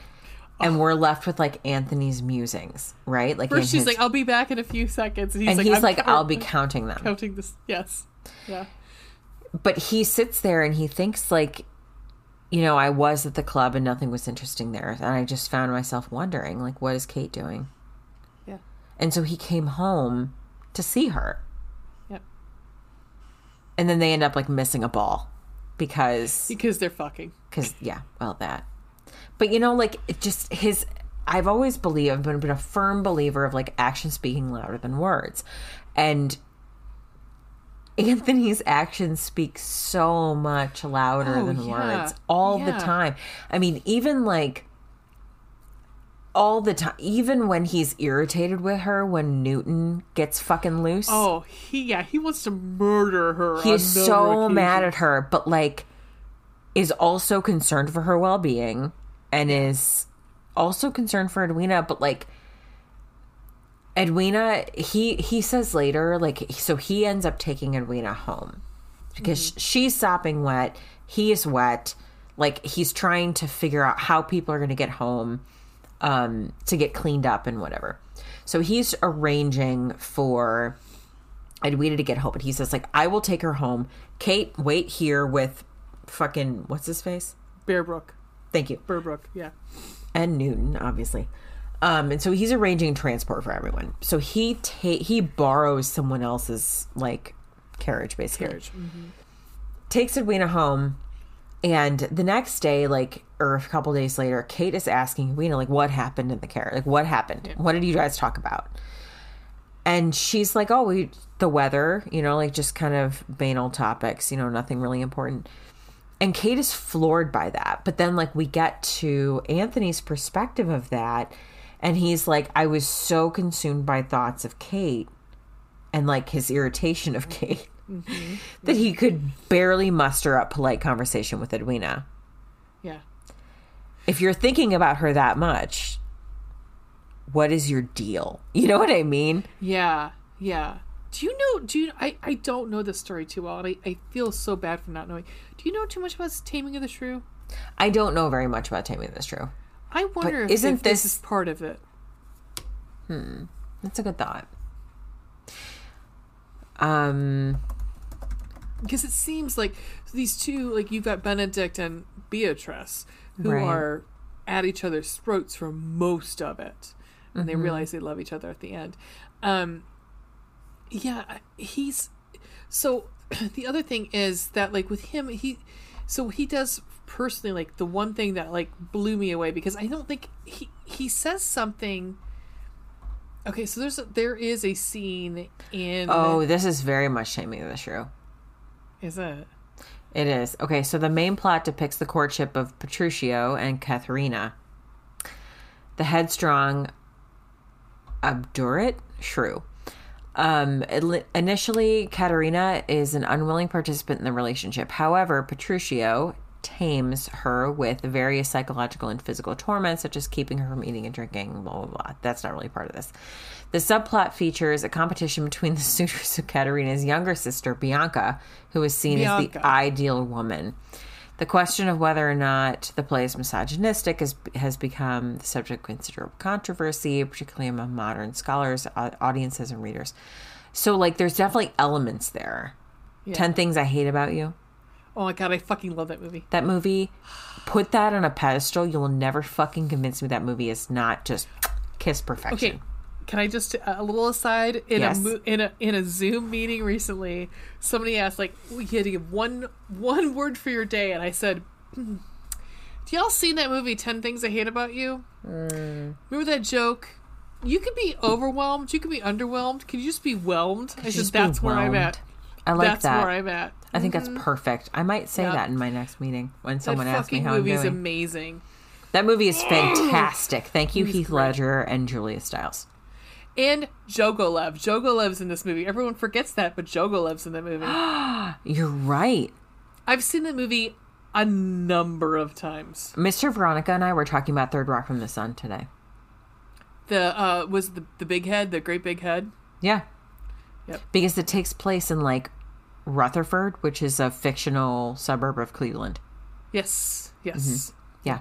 That was like Jogolev's first big thing that he was in. Yeah, I didn't like Jogolev until when he cut his hair. Well, sure. But like mostly because I'm jealous of his hair.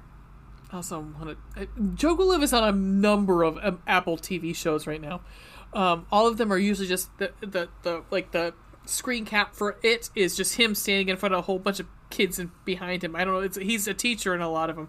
Anyhow, he's pretty. He is very. I love him.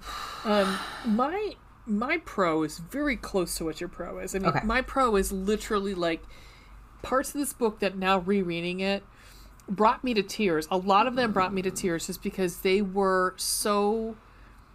I think they hit harder than they had in the past for me. I don't know why, but they did. And I don't know if it's just because I've been reading so much more romance novels than I have ever had in the past. Like, it feels like I'm just constantly reading, which is cool.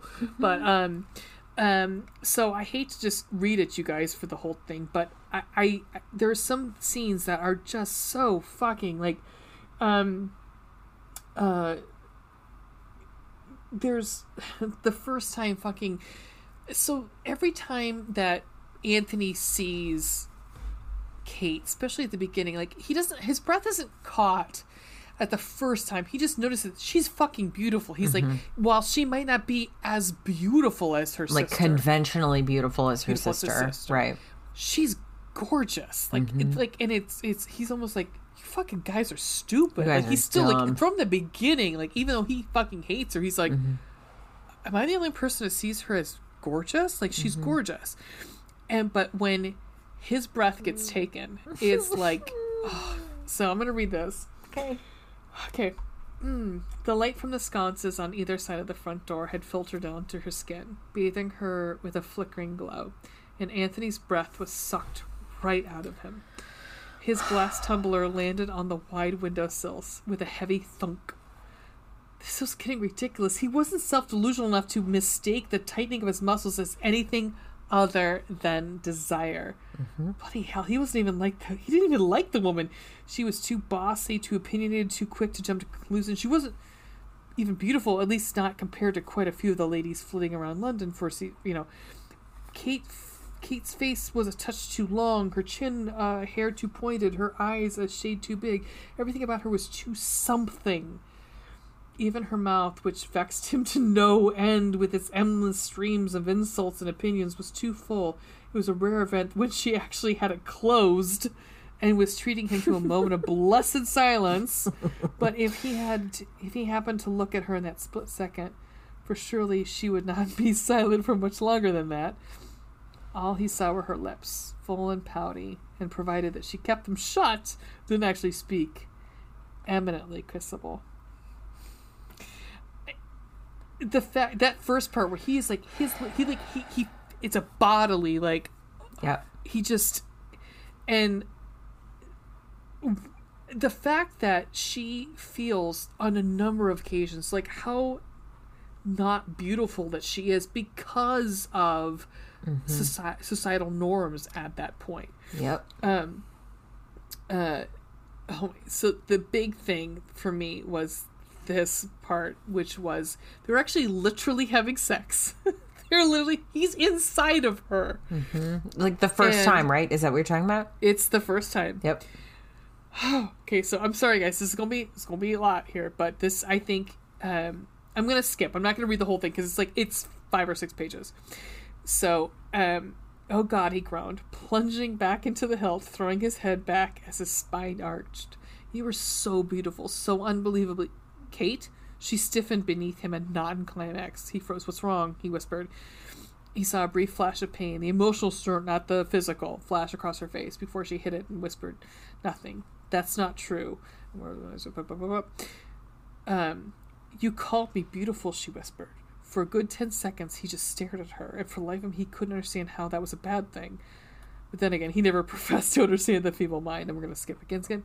"I'm not beautiful," she whispered. Her eyes met his. She looked shattered and broken, but before he could contradict her, she said, "Who were you picturing?" He blinked. I beg your pardon? "Who did you think of when you make love to me?" Anthony felt as if he'd been punched in the gut. The breath whooshed from his body. "Kate," he said slowly. "Kate, you're mad.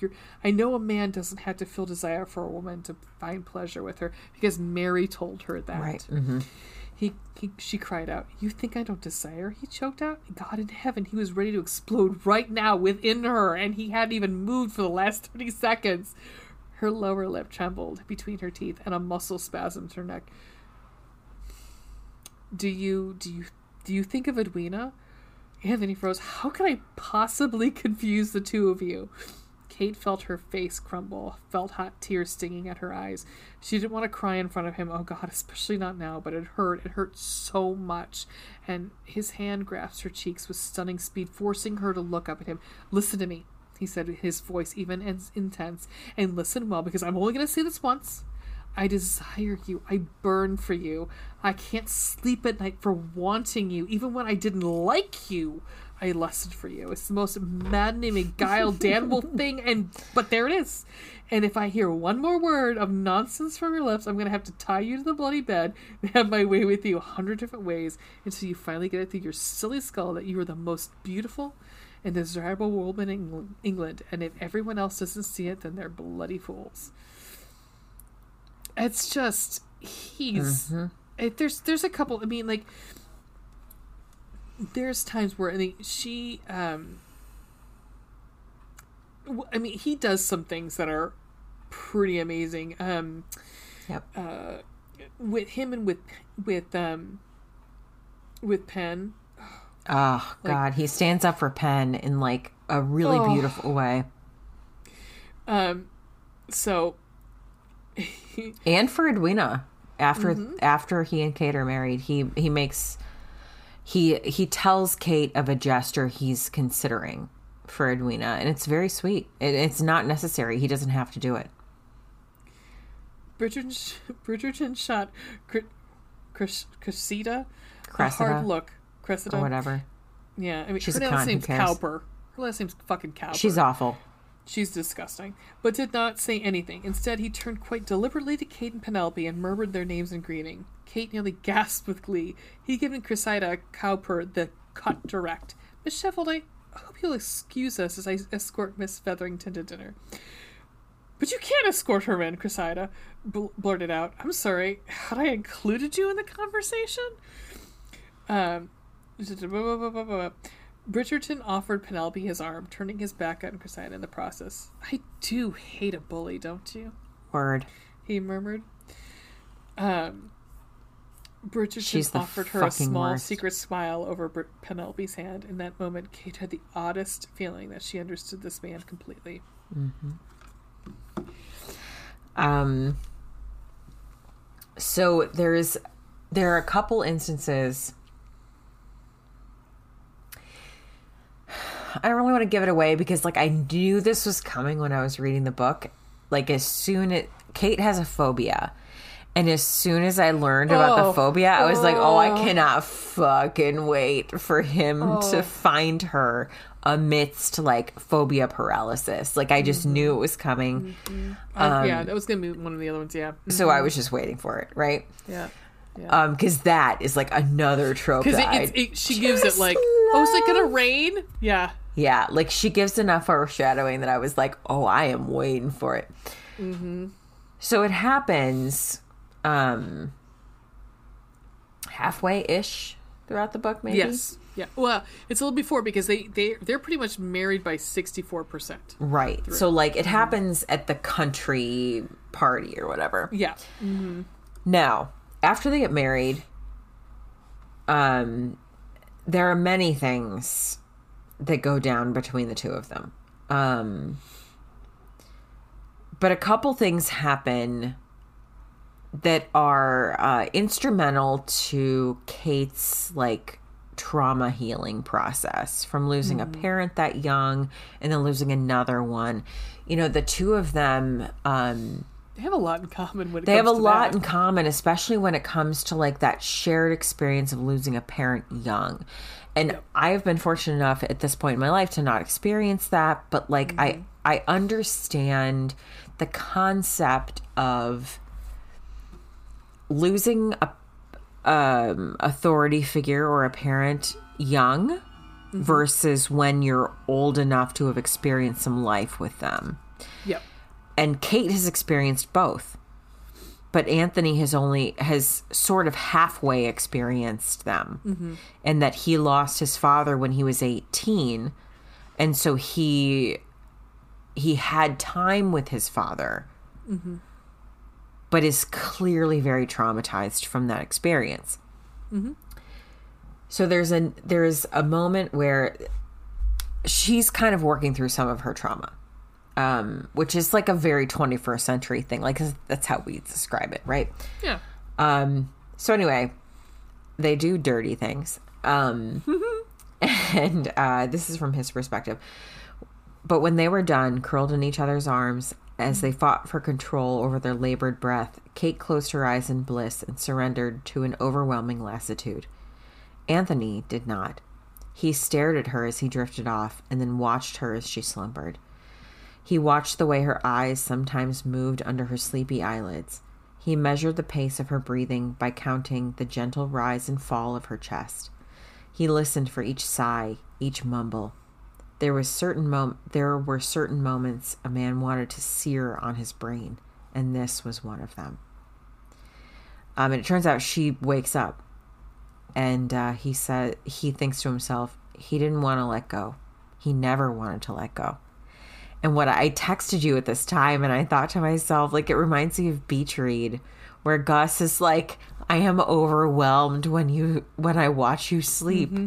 Like, I am overwhelmed by your existence. Like, I just cannot fucking handle that shit. Even when Anthony did not think that he loved her. Like, at this point in the story, he did not he's know that he loved her. Head over heels. He's clearly head over heels in love with her, but doesn't know it and can't admit it to himself. Yeah. And then when he does, he flips the fuck out. Oh, does he flip out?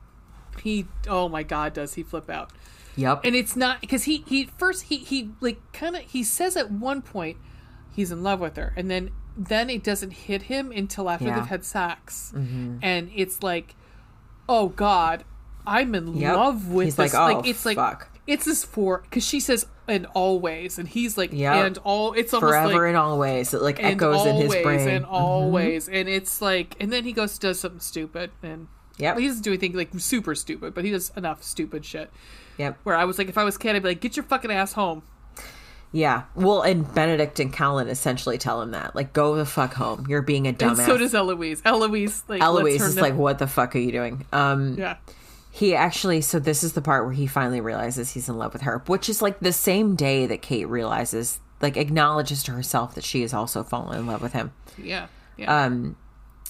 Kate had won, whereas he, who had acknowledged his demons but refused to fear them, was now petrified with terror, and all because the one thing he swore would never happen had come to pass. He had fallen in love with his wife. And now the thought of dying, of leaving her, of knowing that their shared moments together would form a short poem and not a long and lusty novel, it was more than he could bear.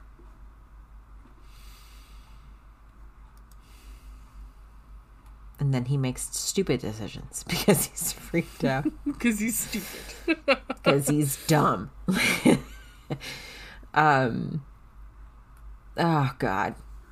Oh, and Beatrice and Benedict are Much Ado About Nothing. Sorry. Oh, okay. Got it. Yeah. This book, guys. Read it. It's fucking so read it. good. So read it. I mean, y'all, wait till we get to 4 and I just lose my goddamn mind. You're just going to cry the whole time. Oh, 4 and 2 are my favorites. I mean, I really did so like... good. I mean... I liked Eloise's book a lot, too. This book is so fucking good. It is very good. Truly perfect. Shall we... Okay, first of all, would you recommend this book? Oh, yes, please. Obviously, if you haven't read it, please. Yeah. Abby, would this book embarrass our moms? No. Probably not. I mean, it's probably okay. Yeah. My mom won't read it because she doesn't like historical romances. Okay, fair. I gave her Sweet Spot this weekend. I bought Sweet Spot and I gave it to her. Oh, that's nice. Yeah, so, yeah. Aww. Anyhow. Yeah. Okay. All right. Well, why don't we take a brief respite and then let's come back and talk about ratings and recommendations. That sounds wonderful. I love it. Lovely. Yes. Well, you take a breaky. We're back. Shit.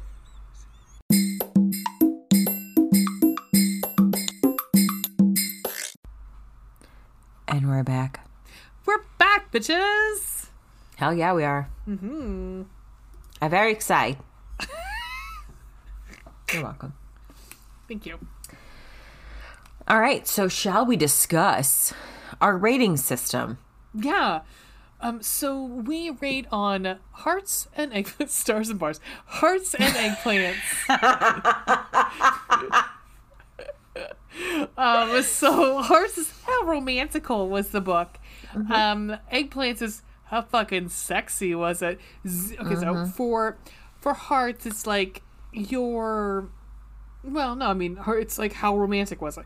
We do like 1 to 5 on both scales. Yeah, I mean, eggplants is a little harder to like. 1 for us. That's what she said.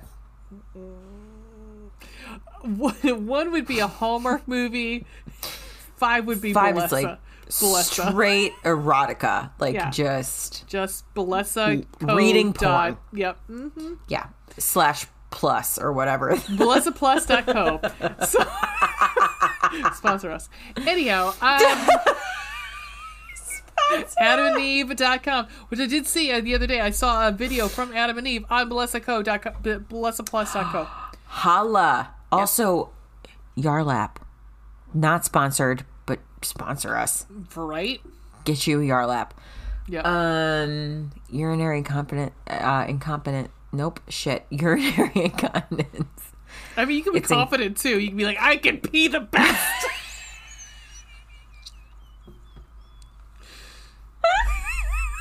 My kidneys are the best kidneys in this fucking block. Suck it, all of you and your inferior kidneys. It's urinary incontinence. It's a pelvic floor thing. Jesus. It's fucking 11:45. Yeah, it is. We're old, and it's a Monday. It is a Monday. Fuck me, it is Monday. Yep.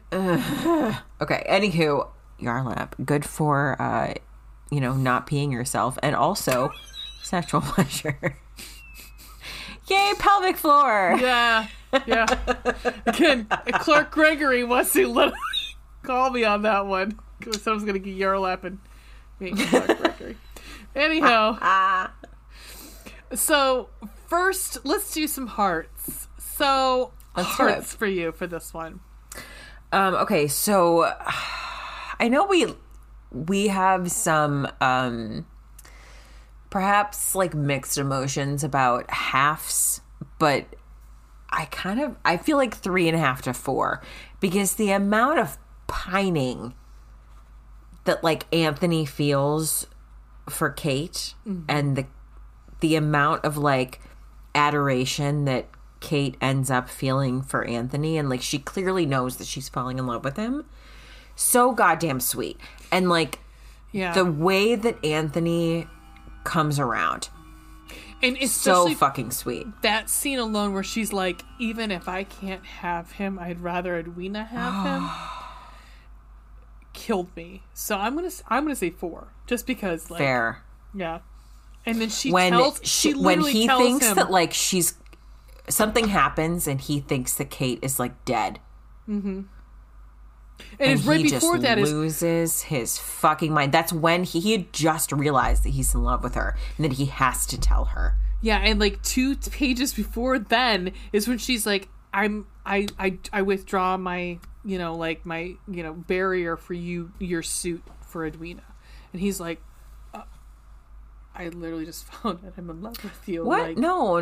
They were already married. No, they were. Yes, they were. The bee. No. When?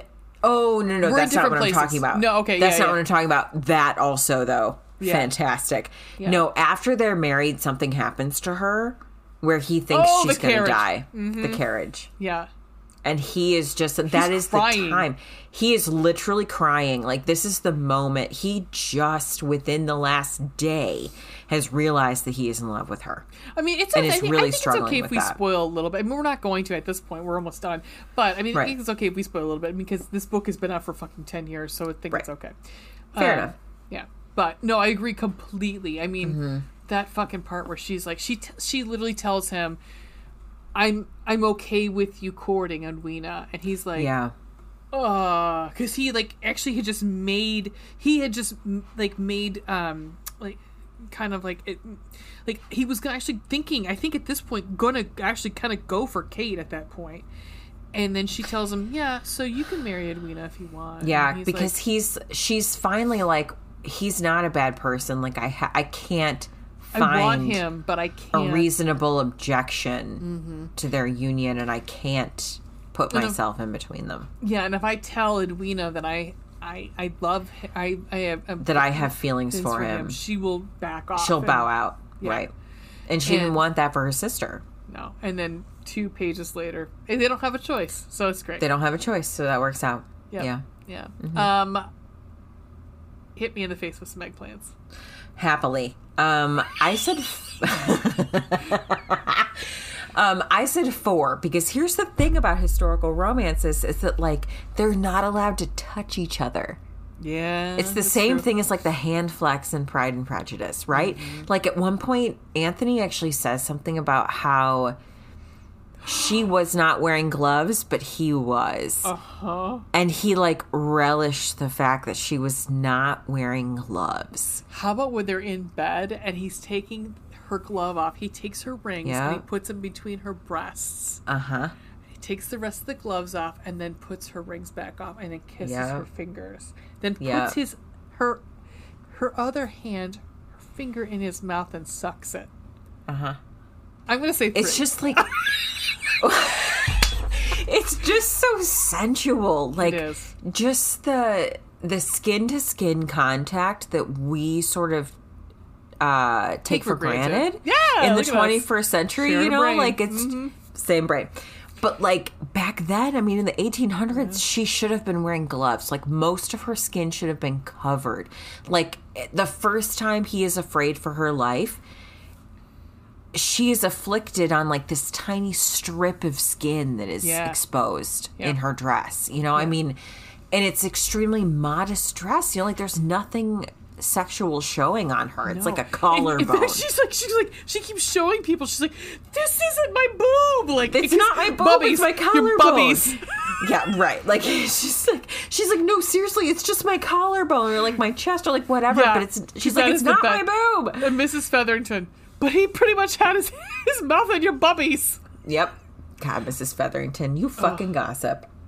Yeah, well, they did her husband dirty in that first movie. Or in the They first really did. season. I'm They interested did to see how that continues. Dirty on that first season. They really did. Yeah. All right. yeah. So yeah. Now we move on to stunt casting. Now, you did stunt casting? I did not, because this last time I literally just was like Jonathan Bailey done and all the other people done. So here's the thing about like,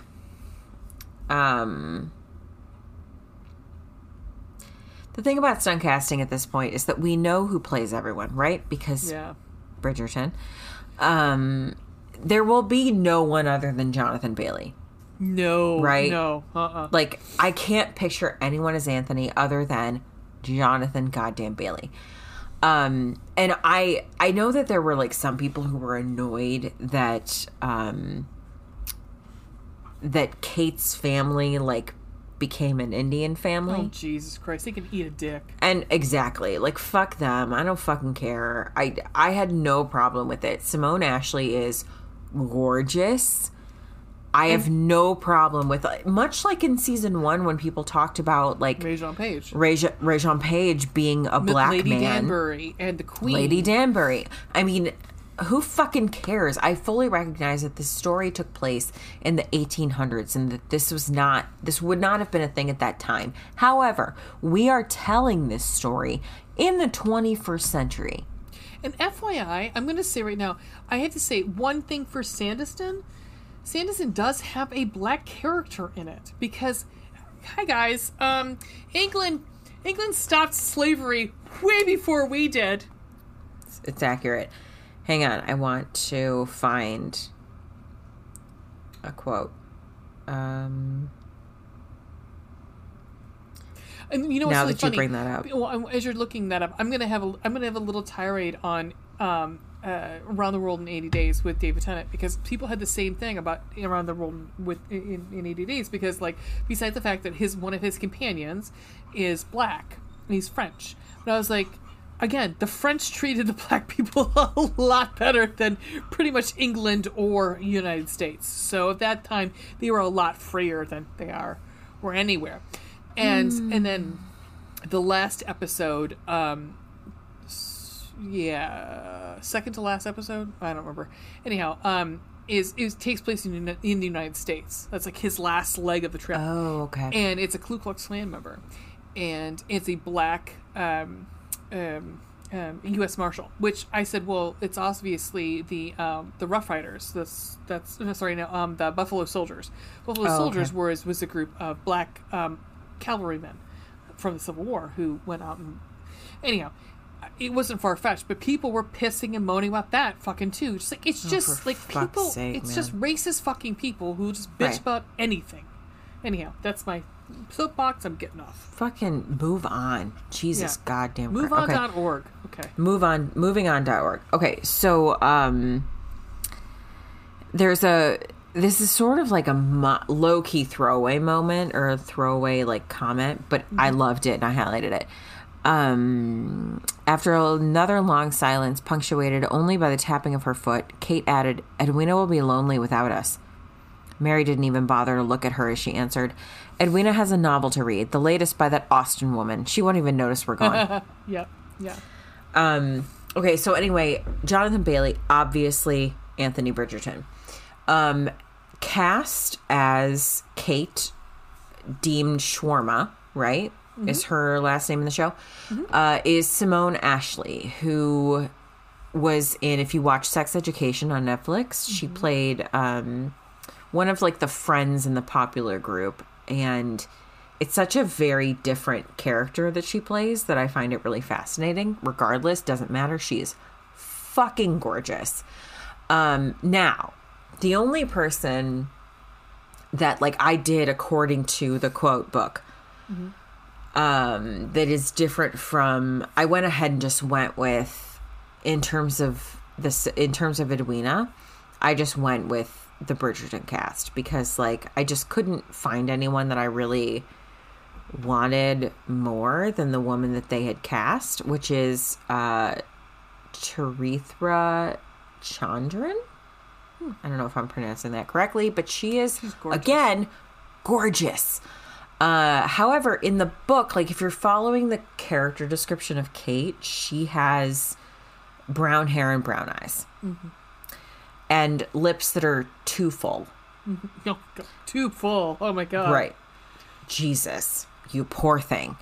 I chose for like a book strict Kate, Anne Hathaway, because she's pretty and has full lips, but is not like, I don't know. She could also be like ordinary pretty.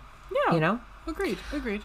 But regardless, reading that book, like I absolutely pictured Jonathan Bailey, and yeah, I mean, I have to say, like we flipped, because Duke and I was the one who cast a completely different person, like from the book, and so this one I was like, no, I went in reading it like. And so it was hard for me to at this point to differentiate, but yeah, I couldn't think of anyone other than. Yeah, I mean, now that I think about it, there's one person I probably would have picked for Kate if I was thinking of a white person. A white person? Yeah, but I'm like, I'd rather it be. At this point, I'm fully happy with. I cannot it fucking being them. Wait. Yeah. Oh, I'm super excited. Yeah. What have you been reading other than this? So, I'm going to recommend, because I'm a fucking crazy person. I think this is the third time I've recommended it, because, you know, why not just continue to recommend it. I'm going to recommend It Happened One Autumn, because I confuse this a lot with... I confuse The Viscount Who Loved Me with It Happened One Autumn, because it's the same sort of setup as these two enemies to lovers sort of bickering, although with It Happened One Autumn, it's two American heiresses and their wallflowers, and it's a group of wallflowers together. This is Lisa Kleypas. It is Lisa Kleypas. And something happens pretty sexy where they're like, we gotta get married because we maybe just fucked. Well, damn. Yep, in a garden. But the one I'm going to recommend, because I just finished and I love it, and I'm trying to think of how to review it because I can't think of anything bad to say about it, which is kind of always the rough thing, is To Marry or to Meddle by Martha Waters. It is a marriage of convenience historical romance, and it's about a rake / theater owner who owns this, like, it's not Covent Gardens, it's not, you know, the Glow, it's not Drury Lane, so no one I mean, like, it's as he says, all the men of the town come, but they bring their mistresses instead of their wives. So he wants to elevate the status of his theater, and he's been disowned by his father, and so to elevate his theater, he marries this woman who is a I forgot what her standing is, but she's a lady, and but her family is in dire straits, and of course. And so they're marriage of convenience, but holy fuck do they fuck. And they fuck a lot. And she wants to be more involved in the theater, and he wants her to be more of a society woman to, like, bring the reputation of his theater up. I really enjoyed it. I thought the banner was really good. I thought it just was... It was delightful. There's not much I can say badly about it, but yeah. So love it. It's just the third of the series. I don't know. I didn't. So maybe the bad thing I say is I didn't know if I cared about the friends too much, who are the second, the first book. I don't know if I'd go back and read those ones, but I really enjoyed this. That's fair. Yep. All right. Okay, and what are you listening to, bitch? Hang on, I need to talk about what I'm reading. Oh, yes, you didn't talk about what you're reading. God bless America. Usually I don't go first, so that's why I'm like... I know. I just asked you without any prompting. Okay, so the reason we were literally delayed here is that I've been absolutely waiting with bated breath. Is this book 6? I think it's book 5. Book 5 in Greer Rivers' Conviction series. Mm-hmm. And if you go back to episode 13, we reviewed Fighting Conviction as an ARC. That was book 2 in the series. Now, we're up to book 5 a year later, in like real life time, not necessarily in book time. And this is... I'm in a post. I will put my full review up. I need to finish writing it. I will try and finish it tomorrow. So this book, I know this book releases tomorrow, March 22nd. Technically in 2 minutes. Guys, I cannot fucking tell you how much I loved this book. Now, I will say, so in the past, the first 4 books they're romantic suspense books, okay? They're really best read in order, although each couple is technically standalone. But you should read in order to understand the overarching plot line of like justice and what the characters of the book of all of the books are fighting for. Mm-hmm. Mm-hmm. Greer Rivers is a former attorney, and so the legal aspects of things are perhaps more accurate, although I don't fucking know. I'm not a lawyer. Regardless. Oh, we should ask Ween to read them. Oh, she fucking should. She absolutely should. Mm-hmm. Now, the first 4 books, romantic suspense with adult themes, human trafficking and sexual violence are absolutely major themes throughout all of these books. However, this book is the first one that is listed as a dark romance, and I am not fucking kidding you. It is dark. Mm-hmm. I was on a plane. I got this ARC the morning I was leaving for my work trip. And I was super excited because I downloaded it and I was like, sweet, I can read this on the plane. I read at least half of the book during my flights. Okay? At one point, I was on my flight home next to some kid who was fucking listening to music. Of course, we all have masks on, so I can't really see anyone's faces. And it was dark out. And I was just staring out the plane window into nothingness, feeling like that gif or that meme from like It's Always Sunny in Philadelphia where Charlie is like motioning with his arms and like there's that entire thing behind him with like the red tape and like the homeland. Yes, because I was like putting the fucking pieces together and I was A, amazed, and B, enraged. Greer Rivers and her fucking plotting is so fucking smart. This woman, I mean, like the things that she talked about in book 1 that I barely fucking remembered are relevant in book 5. Oh, that's cool. So good. So good. So even though this book, I mean, there were 2 scenes, but one in particular that was fucking brutal, really difficult to get through. Mm-hmm. Protect your hearts, mind your trigger warnings. There were a couple of moments that were really, really difficult for me to read. Mm-hmm. However, I trust Greer Rivers. I really do believe that she's not like putting in gratuitous sexual violence for no fucking reason. Also, it like really puts you in the mindset of, God, I hope these people get revenge and I hope it's bloody. Because that is the mindset that you need to be in to finish this book. Can I introduce you to the Oxygen Network? Can I introduce you to a show called Snapped? I mean, listen, you're not wrong. Love Thy Neighbor.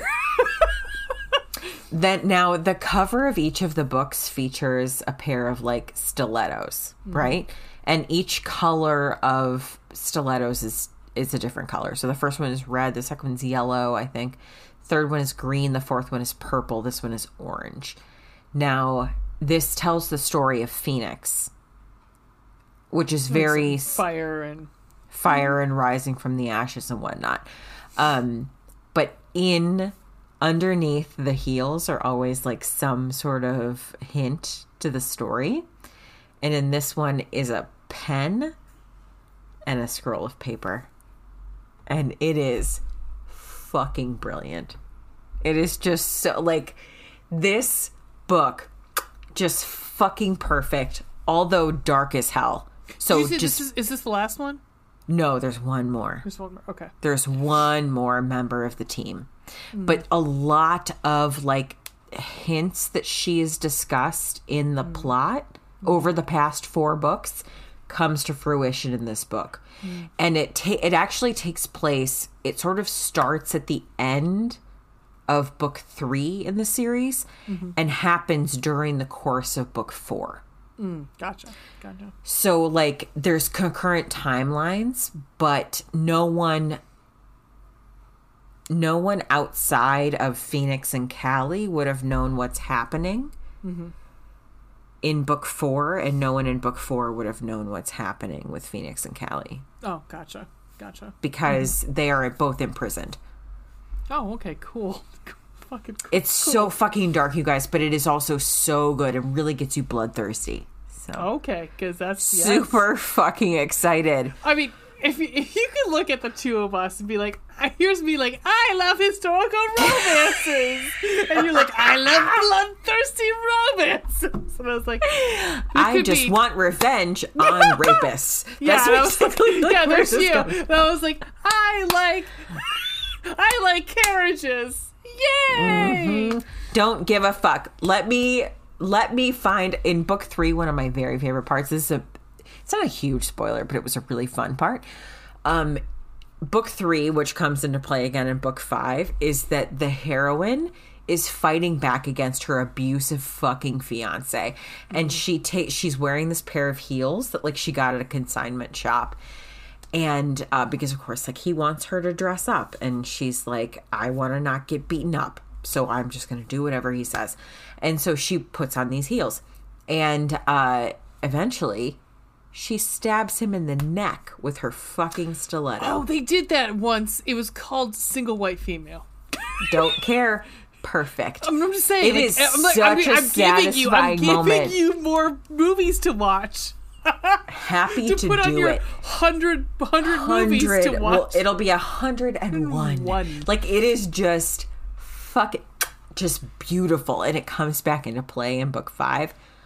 Oh my fucking god! Like, it just so good. So the last one is book 6, and it's the final member of like their team, their military team, and it's not going to come out until October.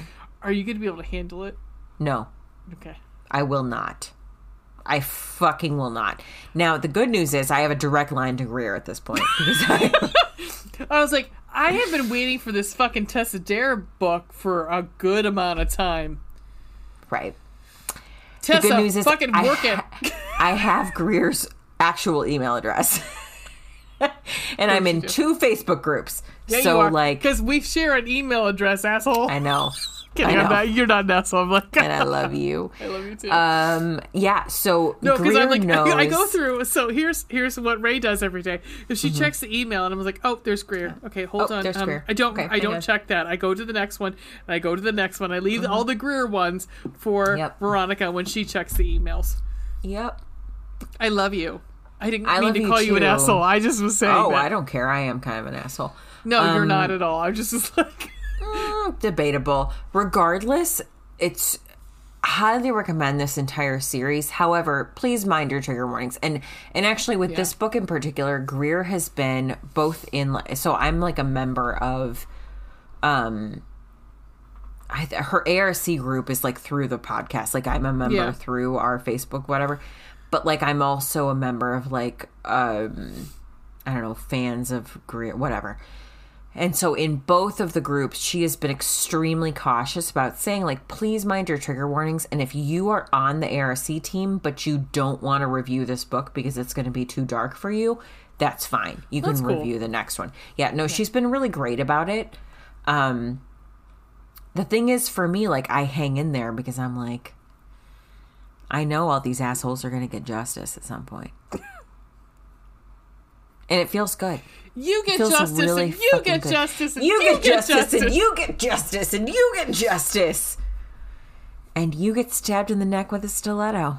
And that's your form of justice. Steven Weber. I love that you just winked at me. I love you. I did. We share a brain. I love winking.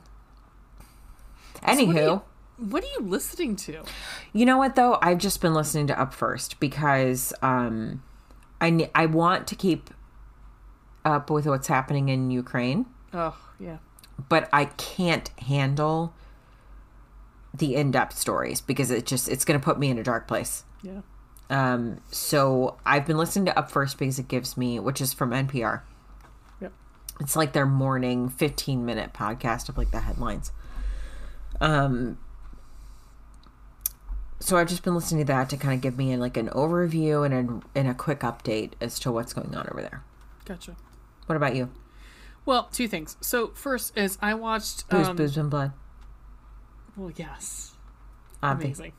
We are in our middle of our TCM fucking retrospective of Texas Chainsaw Massacre. Hello. And this is actually the last episode that I'm actually pretty much gonna read for right now. We're gonna do at the end. We're gonna do a, hey, here's Carol Clover's Men, Women, and Chainsaws. And my God, if you haven't read this book, it's a thesis on gender in movies, particularly horror movies. But I mean, it's fantastic. She's so fucking brilliant. But the first part is mostly about the final girl. We get into other parts, a couple chapters, and we'll come back to it as we go through franchises. But two things I want to talk about is the first is real quick. I watched fucking Turning Red. Oh my God, we did too. It was amazing. I fucking loved it. It was so good. First of all, we laughed our asses off. Well, me and Mr. Veronica laughed our asses off. And then I sent it to you, and I was like, I don't know. I think this is too old for baby Veronica. She watched it with us. Did she? Okay. Yeah, she did. Now, I'm sure most of it went over her head. But do you remember you had sent me an article that was like Turning Red is unapologetically horny? And I was like, actually kind of fucking is. It kind of is. Yeah. Like when we watched it, I was like, yeah, I get it. I fucking get it. I get it. I loved that movie so much. I loved the music in it. I loved... Yep. And then I watched the documentary about it. I didn't know there was a documentary. Oh, there is. It's amazing because it talks to like the director, and I can't think of her name right now, who was like, she's like, I'm that 13-year-old like Canadian Japanese girl or Canadian Chinese girl. This is me, and like I am May, and I loved every fucking second of that. I mean, I also love fucking like red pandas. So I mean, that's part of it, but I think it's amazing. I think if you have a daughter who's around 12, 13, it's a great movie to watch together. I mean, it really is like. It's a beautiful film, and I'd seen a few things on TikTok about like Asian families being like, this hits too close to home, like much like with people did with Encanto and in Hispanic communities. But oh my God, I mean, really, it was, even as like a white person. I started crying. I know, like I had tears in my eyes at one point because when they like all just all the ants and everything. Oh my God! And the mom, but more than like even just having having like a daughter, and just knowing that the relationship I have with my daughter and how the relationship I've had with my mother can impact the relationship I have with my, like, that is, while there are cultural elements for sure, like, I'm not trying to downplay. No. I don't think you have. There are cultural elements for sure, but like the core of that, I think that is relatable to everyone. It's beautiful. It's funny. It's really funny. I laughed my ass off a lot during that movie. I laughed. I literally cried. I cried a lot at, like, especially like you said, I am a white person and I still found the relationship with May and her mom, like, especially at the end. God. Oh my God. Yeah. I can't, I literally, words can't describe. And then also there's like fucking, like, there's at least one gay character that is like fucking gay. And you're my God. Mr. Veronica was like, I want her to be my friend. Like, well, she's so intense. No, I'm talking about the boy. Oh, yes. Well, him. But I'm talking about the friend. Indian girl? No, she looked. No, all of the girls were straight. Okay, hang on. Supposedly. You mean the little boy?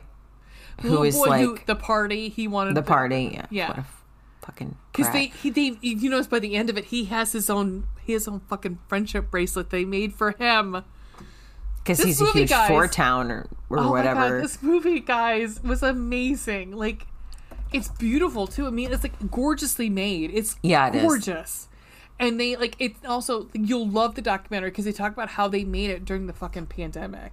What they had to do. Yeah, like, at least one of the women who was one of the artistic director was pregnant through most of it. Oh, God. It's gorgeous and it's amazing, and it's just, and the other production, the other artistic, there's like production it's manager. Abby. That's who my husband loved, was Abby. Was it with the flannel? She was braces. Yes, the one with the braces. Like, she was just so intense. She, like, screamed every single line. Oh, no, she's the Korean girl. She's the Korean, because, like, I was trying to figure out what... Oh, so there's the white girl, and then there's the Korean girl, because she says, like, I'm Korean! For, like, a bunch of different times. I was like, amazing. And then there was the Indian girl who had the Twilight book, like, the Twilight-esque book. Oh, yes. Oh, my God. Oh, it's so good, guys. It's so good. Oh, it is good. really good. And there were a couple moments when I was like, that sounds like Sandra Oh. And then I realized afterwards that is Sandra Oh. Yes. Yeah, I mean, yep. The voice talent is amazing. I mean, it's so good. I mean, even the kids. It is extremely good. Yeah, I've been very happy with the things I was so happy that they put that on too. I know that, I mean, I understand that, like, they're upset because they didn't get the money from actually being in the theaters, but I don't know if they actually would get the money from being in the theaters right now. I really don't think so. I'm not sure. I don't know how many people are going to theaters. No, I really don't think so. But there's been such a push. I mean, because it's got like a 95% on Rotten Tomatoes right now. I mean, it's really so good. It's you so guys, good. It's so good. Yeah. And very funny. Like, as a person who grew up in, like, the boy band era. Oh, because that's the other thing. It's set in 2002. I mean, that's amazing to me. I mean, I also loved Billie Eilish and her brother Phineas. All the fucking music. They wrote all the music. And actually, Phineas is one of the voices in Fort Town. Nice. Mm-hmm. Nice. They're extraordinarily talented siblings. It's kind of scary. Yeah, I mean, it's so good. It's really good, and I mean, again, it's Pixar and Disney. So highly recommend her. Highly recommend this movie. It's so good. But what the podcast I'm going to recommend is Veronica sent me a TikTok of this person. Oh no. Veronica loves TikToks. Mm-hmm. And she sent me a TikTok of this girl, and I can't think of her name right now. I want to say it's Kelly Reynolds. And it was about, I can't remember because I watched a whole bunch of her different, like, TikToks, so I don't remember. But she has her own podcast, and it is called Boobies and Newbies. Oh, yes. Mm-hmm. And I listened to a couple episodes, and I liked it a lot. She's singular. She does her own podcast by herself, and she's funny. She's really funny. Her podcast and her TikToks are funny, and her podcast is funny. So I want to give some shout out to her, Kelly. Nice. There. Yeah, so there you go. Her last Word. episode looks like Fortune favors the Duke, so of course I would fucking love it, because it's Avi. Avi. Maria. Yep. So what do we have coming up? Oh, fuck. All right. So right? next week, at the end of this week, March 25th, Bridgerton Season 2 comes out. Of course it we does. are going to be just on a marathon of Bridgerton so that we can record hopefully on Monday. The episode should come out on Wednesday. After that, we are going to do, in April, we've decided that we are doing like new author month. We're kicking that off with Consider Me from Becca Mack, which is her new novel. What was the one that you reviewed prior? Love You Wild. Love You Wild. Okay, so that came out last year. That'll be up on our website. I forget when exactly you reviewed that, but Ray reviewed it. Was that her debut novel? I believe so. Okay. So Consider Me, it's not in the same series. Like, it's separate, right? Mm-hmm. Okay. So we'll be doing that. We will also be graced with Becca's presence. We will be. We are going to interview Becca. Mm-hmm. And that will air on the 5th. Mm-hmm. Now, on the 19th, what are we doing? S.L. Prater. Okay. I haven't told her yet, so this would be great. Oh, well. This would be a surprise to her. Poor Stephanie. Hi, Stephanie. So S.L. Prater's Heist and... Oh, shit. What the fuck is the name of it? Oh, shit. Damn I thought it was... Heist and Hijinks? No, we're the worst. We are the worst. Hold on. Hold on. Here, I thought I had it up, but I guess I don't. My messages. Hold on. Give me a second. I thought it was called like Witch something. It's Heists and Hexes. I was close. Right. Heist and Hexes. Okay. We are doing Heists and Hexes by S.L. Prater. I read her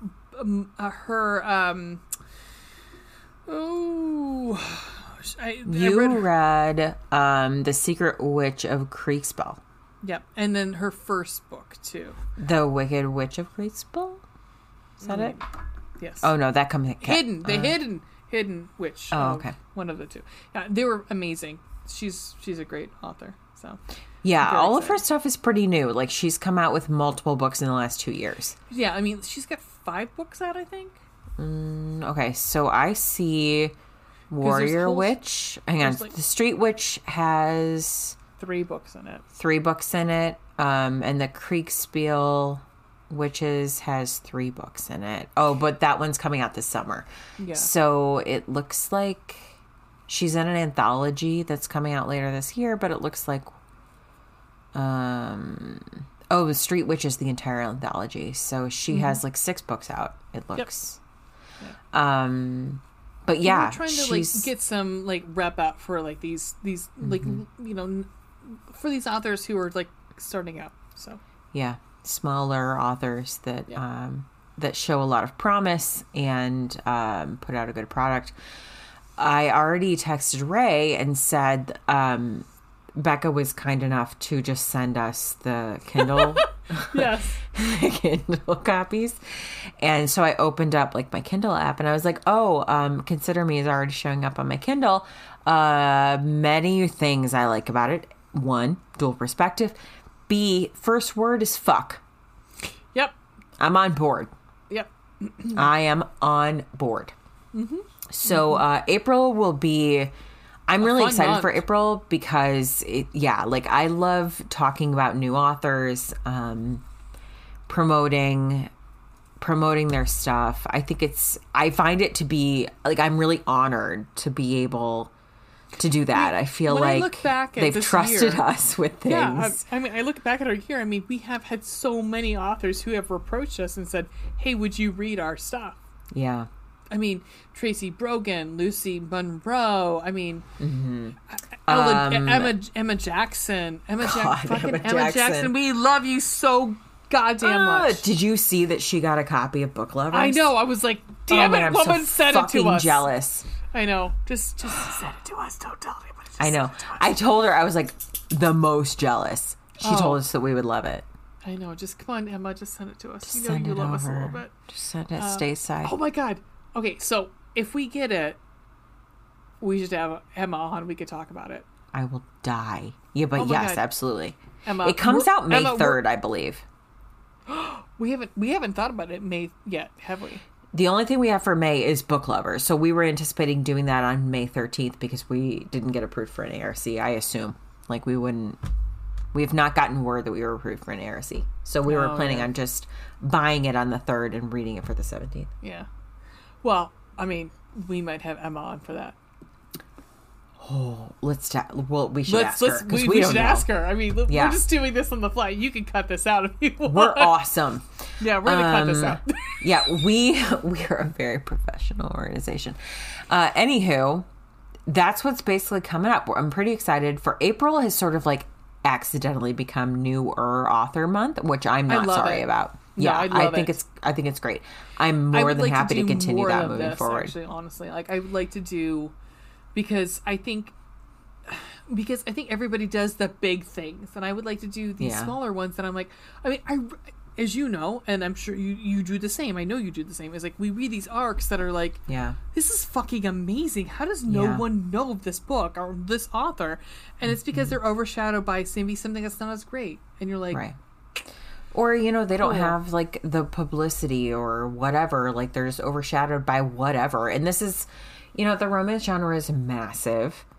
And some things don't... I'm going to be honest. Some things aren't, like, do not deserve. Yeah, I mean, listen. Like, there are some that are really hyped up on Book Talk that I'm like, this book was terrible. The Stopover. I mean, I'm holding my tongue right now because there's like at least 3 or 4 of them. You're gonna bite right it here. Yep. Just bite that tongue. Yep.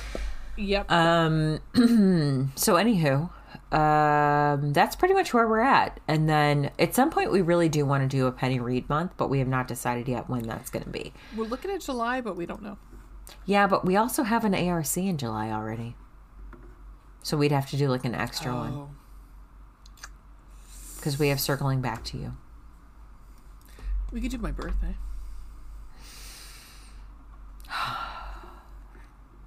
Although tomorrow is Vanessa, my God, my brain. Veronica's birthday. Jesus Christ, my brain was like, Vanessa, where the fuck was that coming from? Veronica's birthday. Starts with a V. No. I think I was thinking... Vanessa and Aiden? Maybe. No, I was thinking, so tomorrow is Veronica's birthday, guys. Yeah, that it is. Actually, it's now. Because it's post midnight. Yeah, because it's like half hour after, yeah. Fuck, we should really go to bed. We're the worst. Yeah, I know. All right, guys. Okay. So here's where you can find us. You can find us in all these fucking places. You can find us on our Chicklit Book Club podcast.com. Mm-hmm. Our Twitter is at Chicklit Podcast. Our TikTok is Chicklit Book Club. Our Pinterest is Chicklit Book Club Podcast. Our email is chicklitbookclubpodcast@gmail.com. Instagram is Chicklit Book Club Podcast. Our YouTube is, our fucking YouTube. It's linked Facebook there. Fucking YouTube. And Patreon. Again, guys, I mean, we're not begging to put up at all because it's fine. We can do this, but at the same time, it'll be amazing. Level. What? What, Vanessa? We need to put up our levels, which corresponds with our merch. Yeah, which will be on our website soon. Which our website is updated. Holla! Yeah. Yeah, so I feel like we did it, right? We talked about the Viscount Who Loves Me, loved me. You should 1,000% read that book and then watch Bridgerton with us. So please join us next week when we talk about Bridgerton Season 2. Right. Hopefully, where we discuss at length Jonathan Bailey and his body. His appropriately hairy chest. I'm really looking forward to it. Yep. Hey, only Vanessa in part Carlton. Because that means I get to see you 2 weeks in a row. Vanessa Carlton? Vanessa Carlton, how would we end? In the most obnoxious way possible.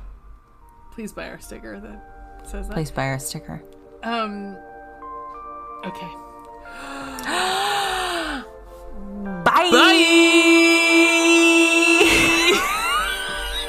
Cut out. Out. Fucking Zoom. Zoom to fuck off.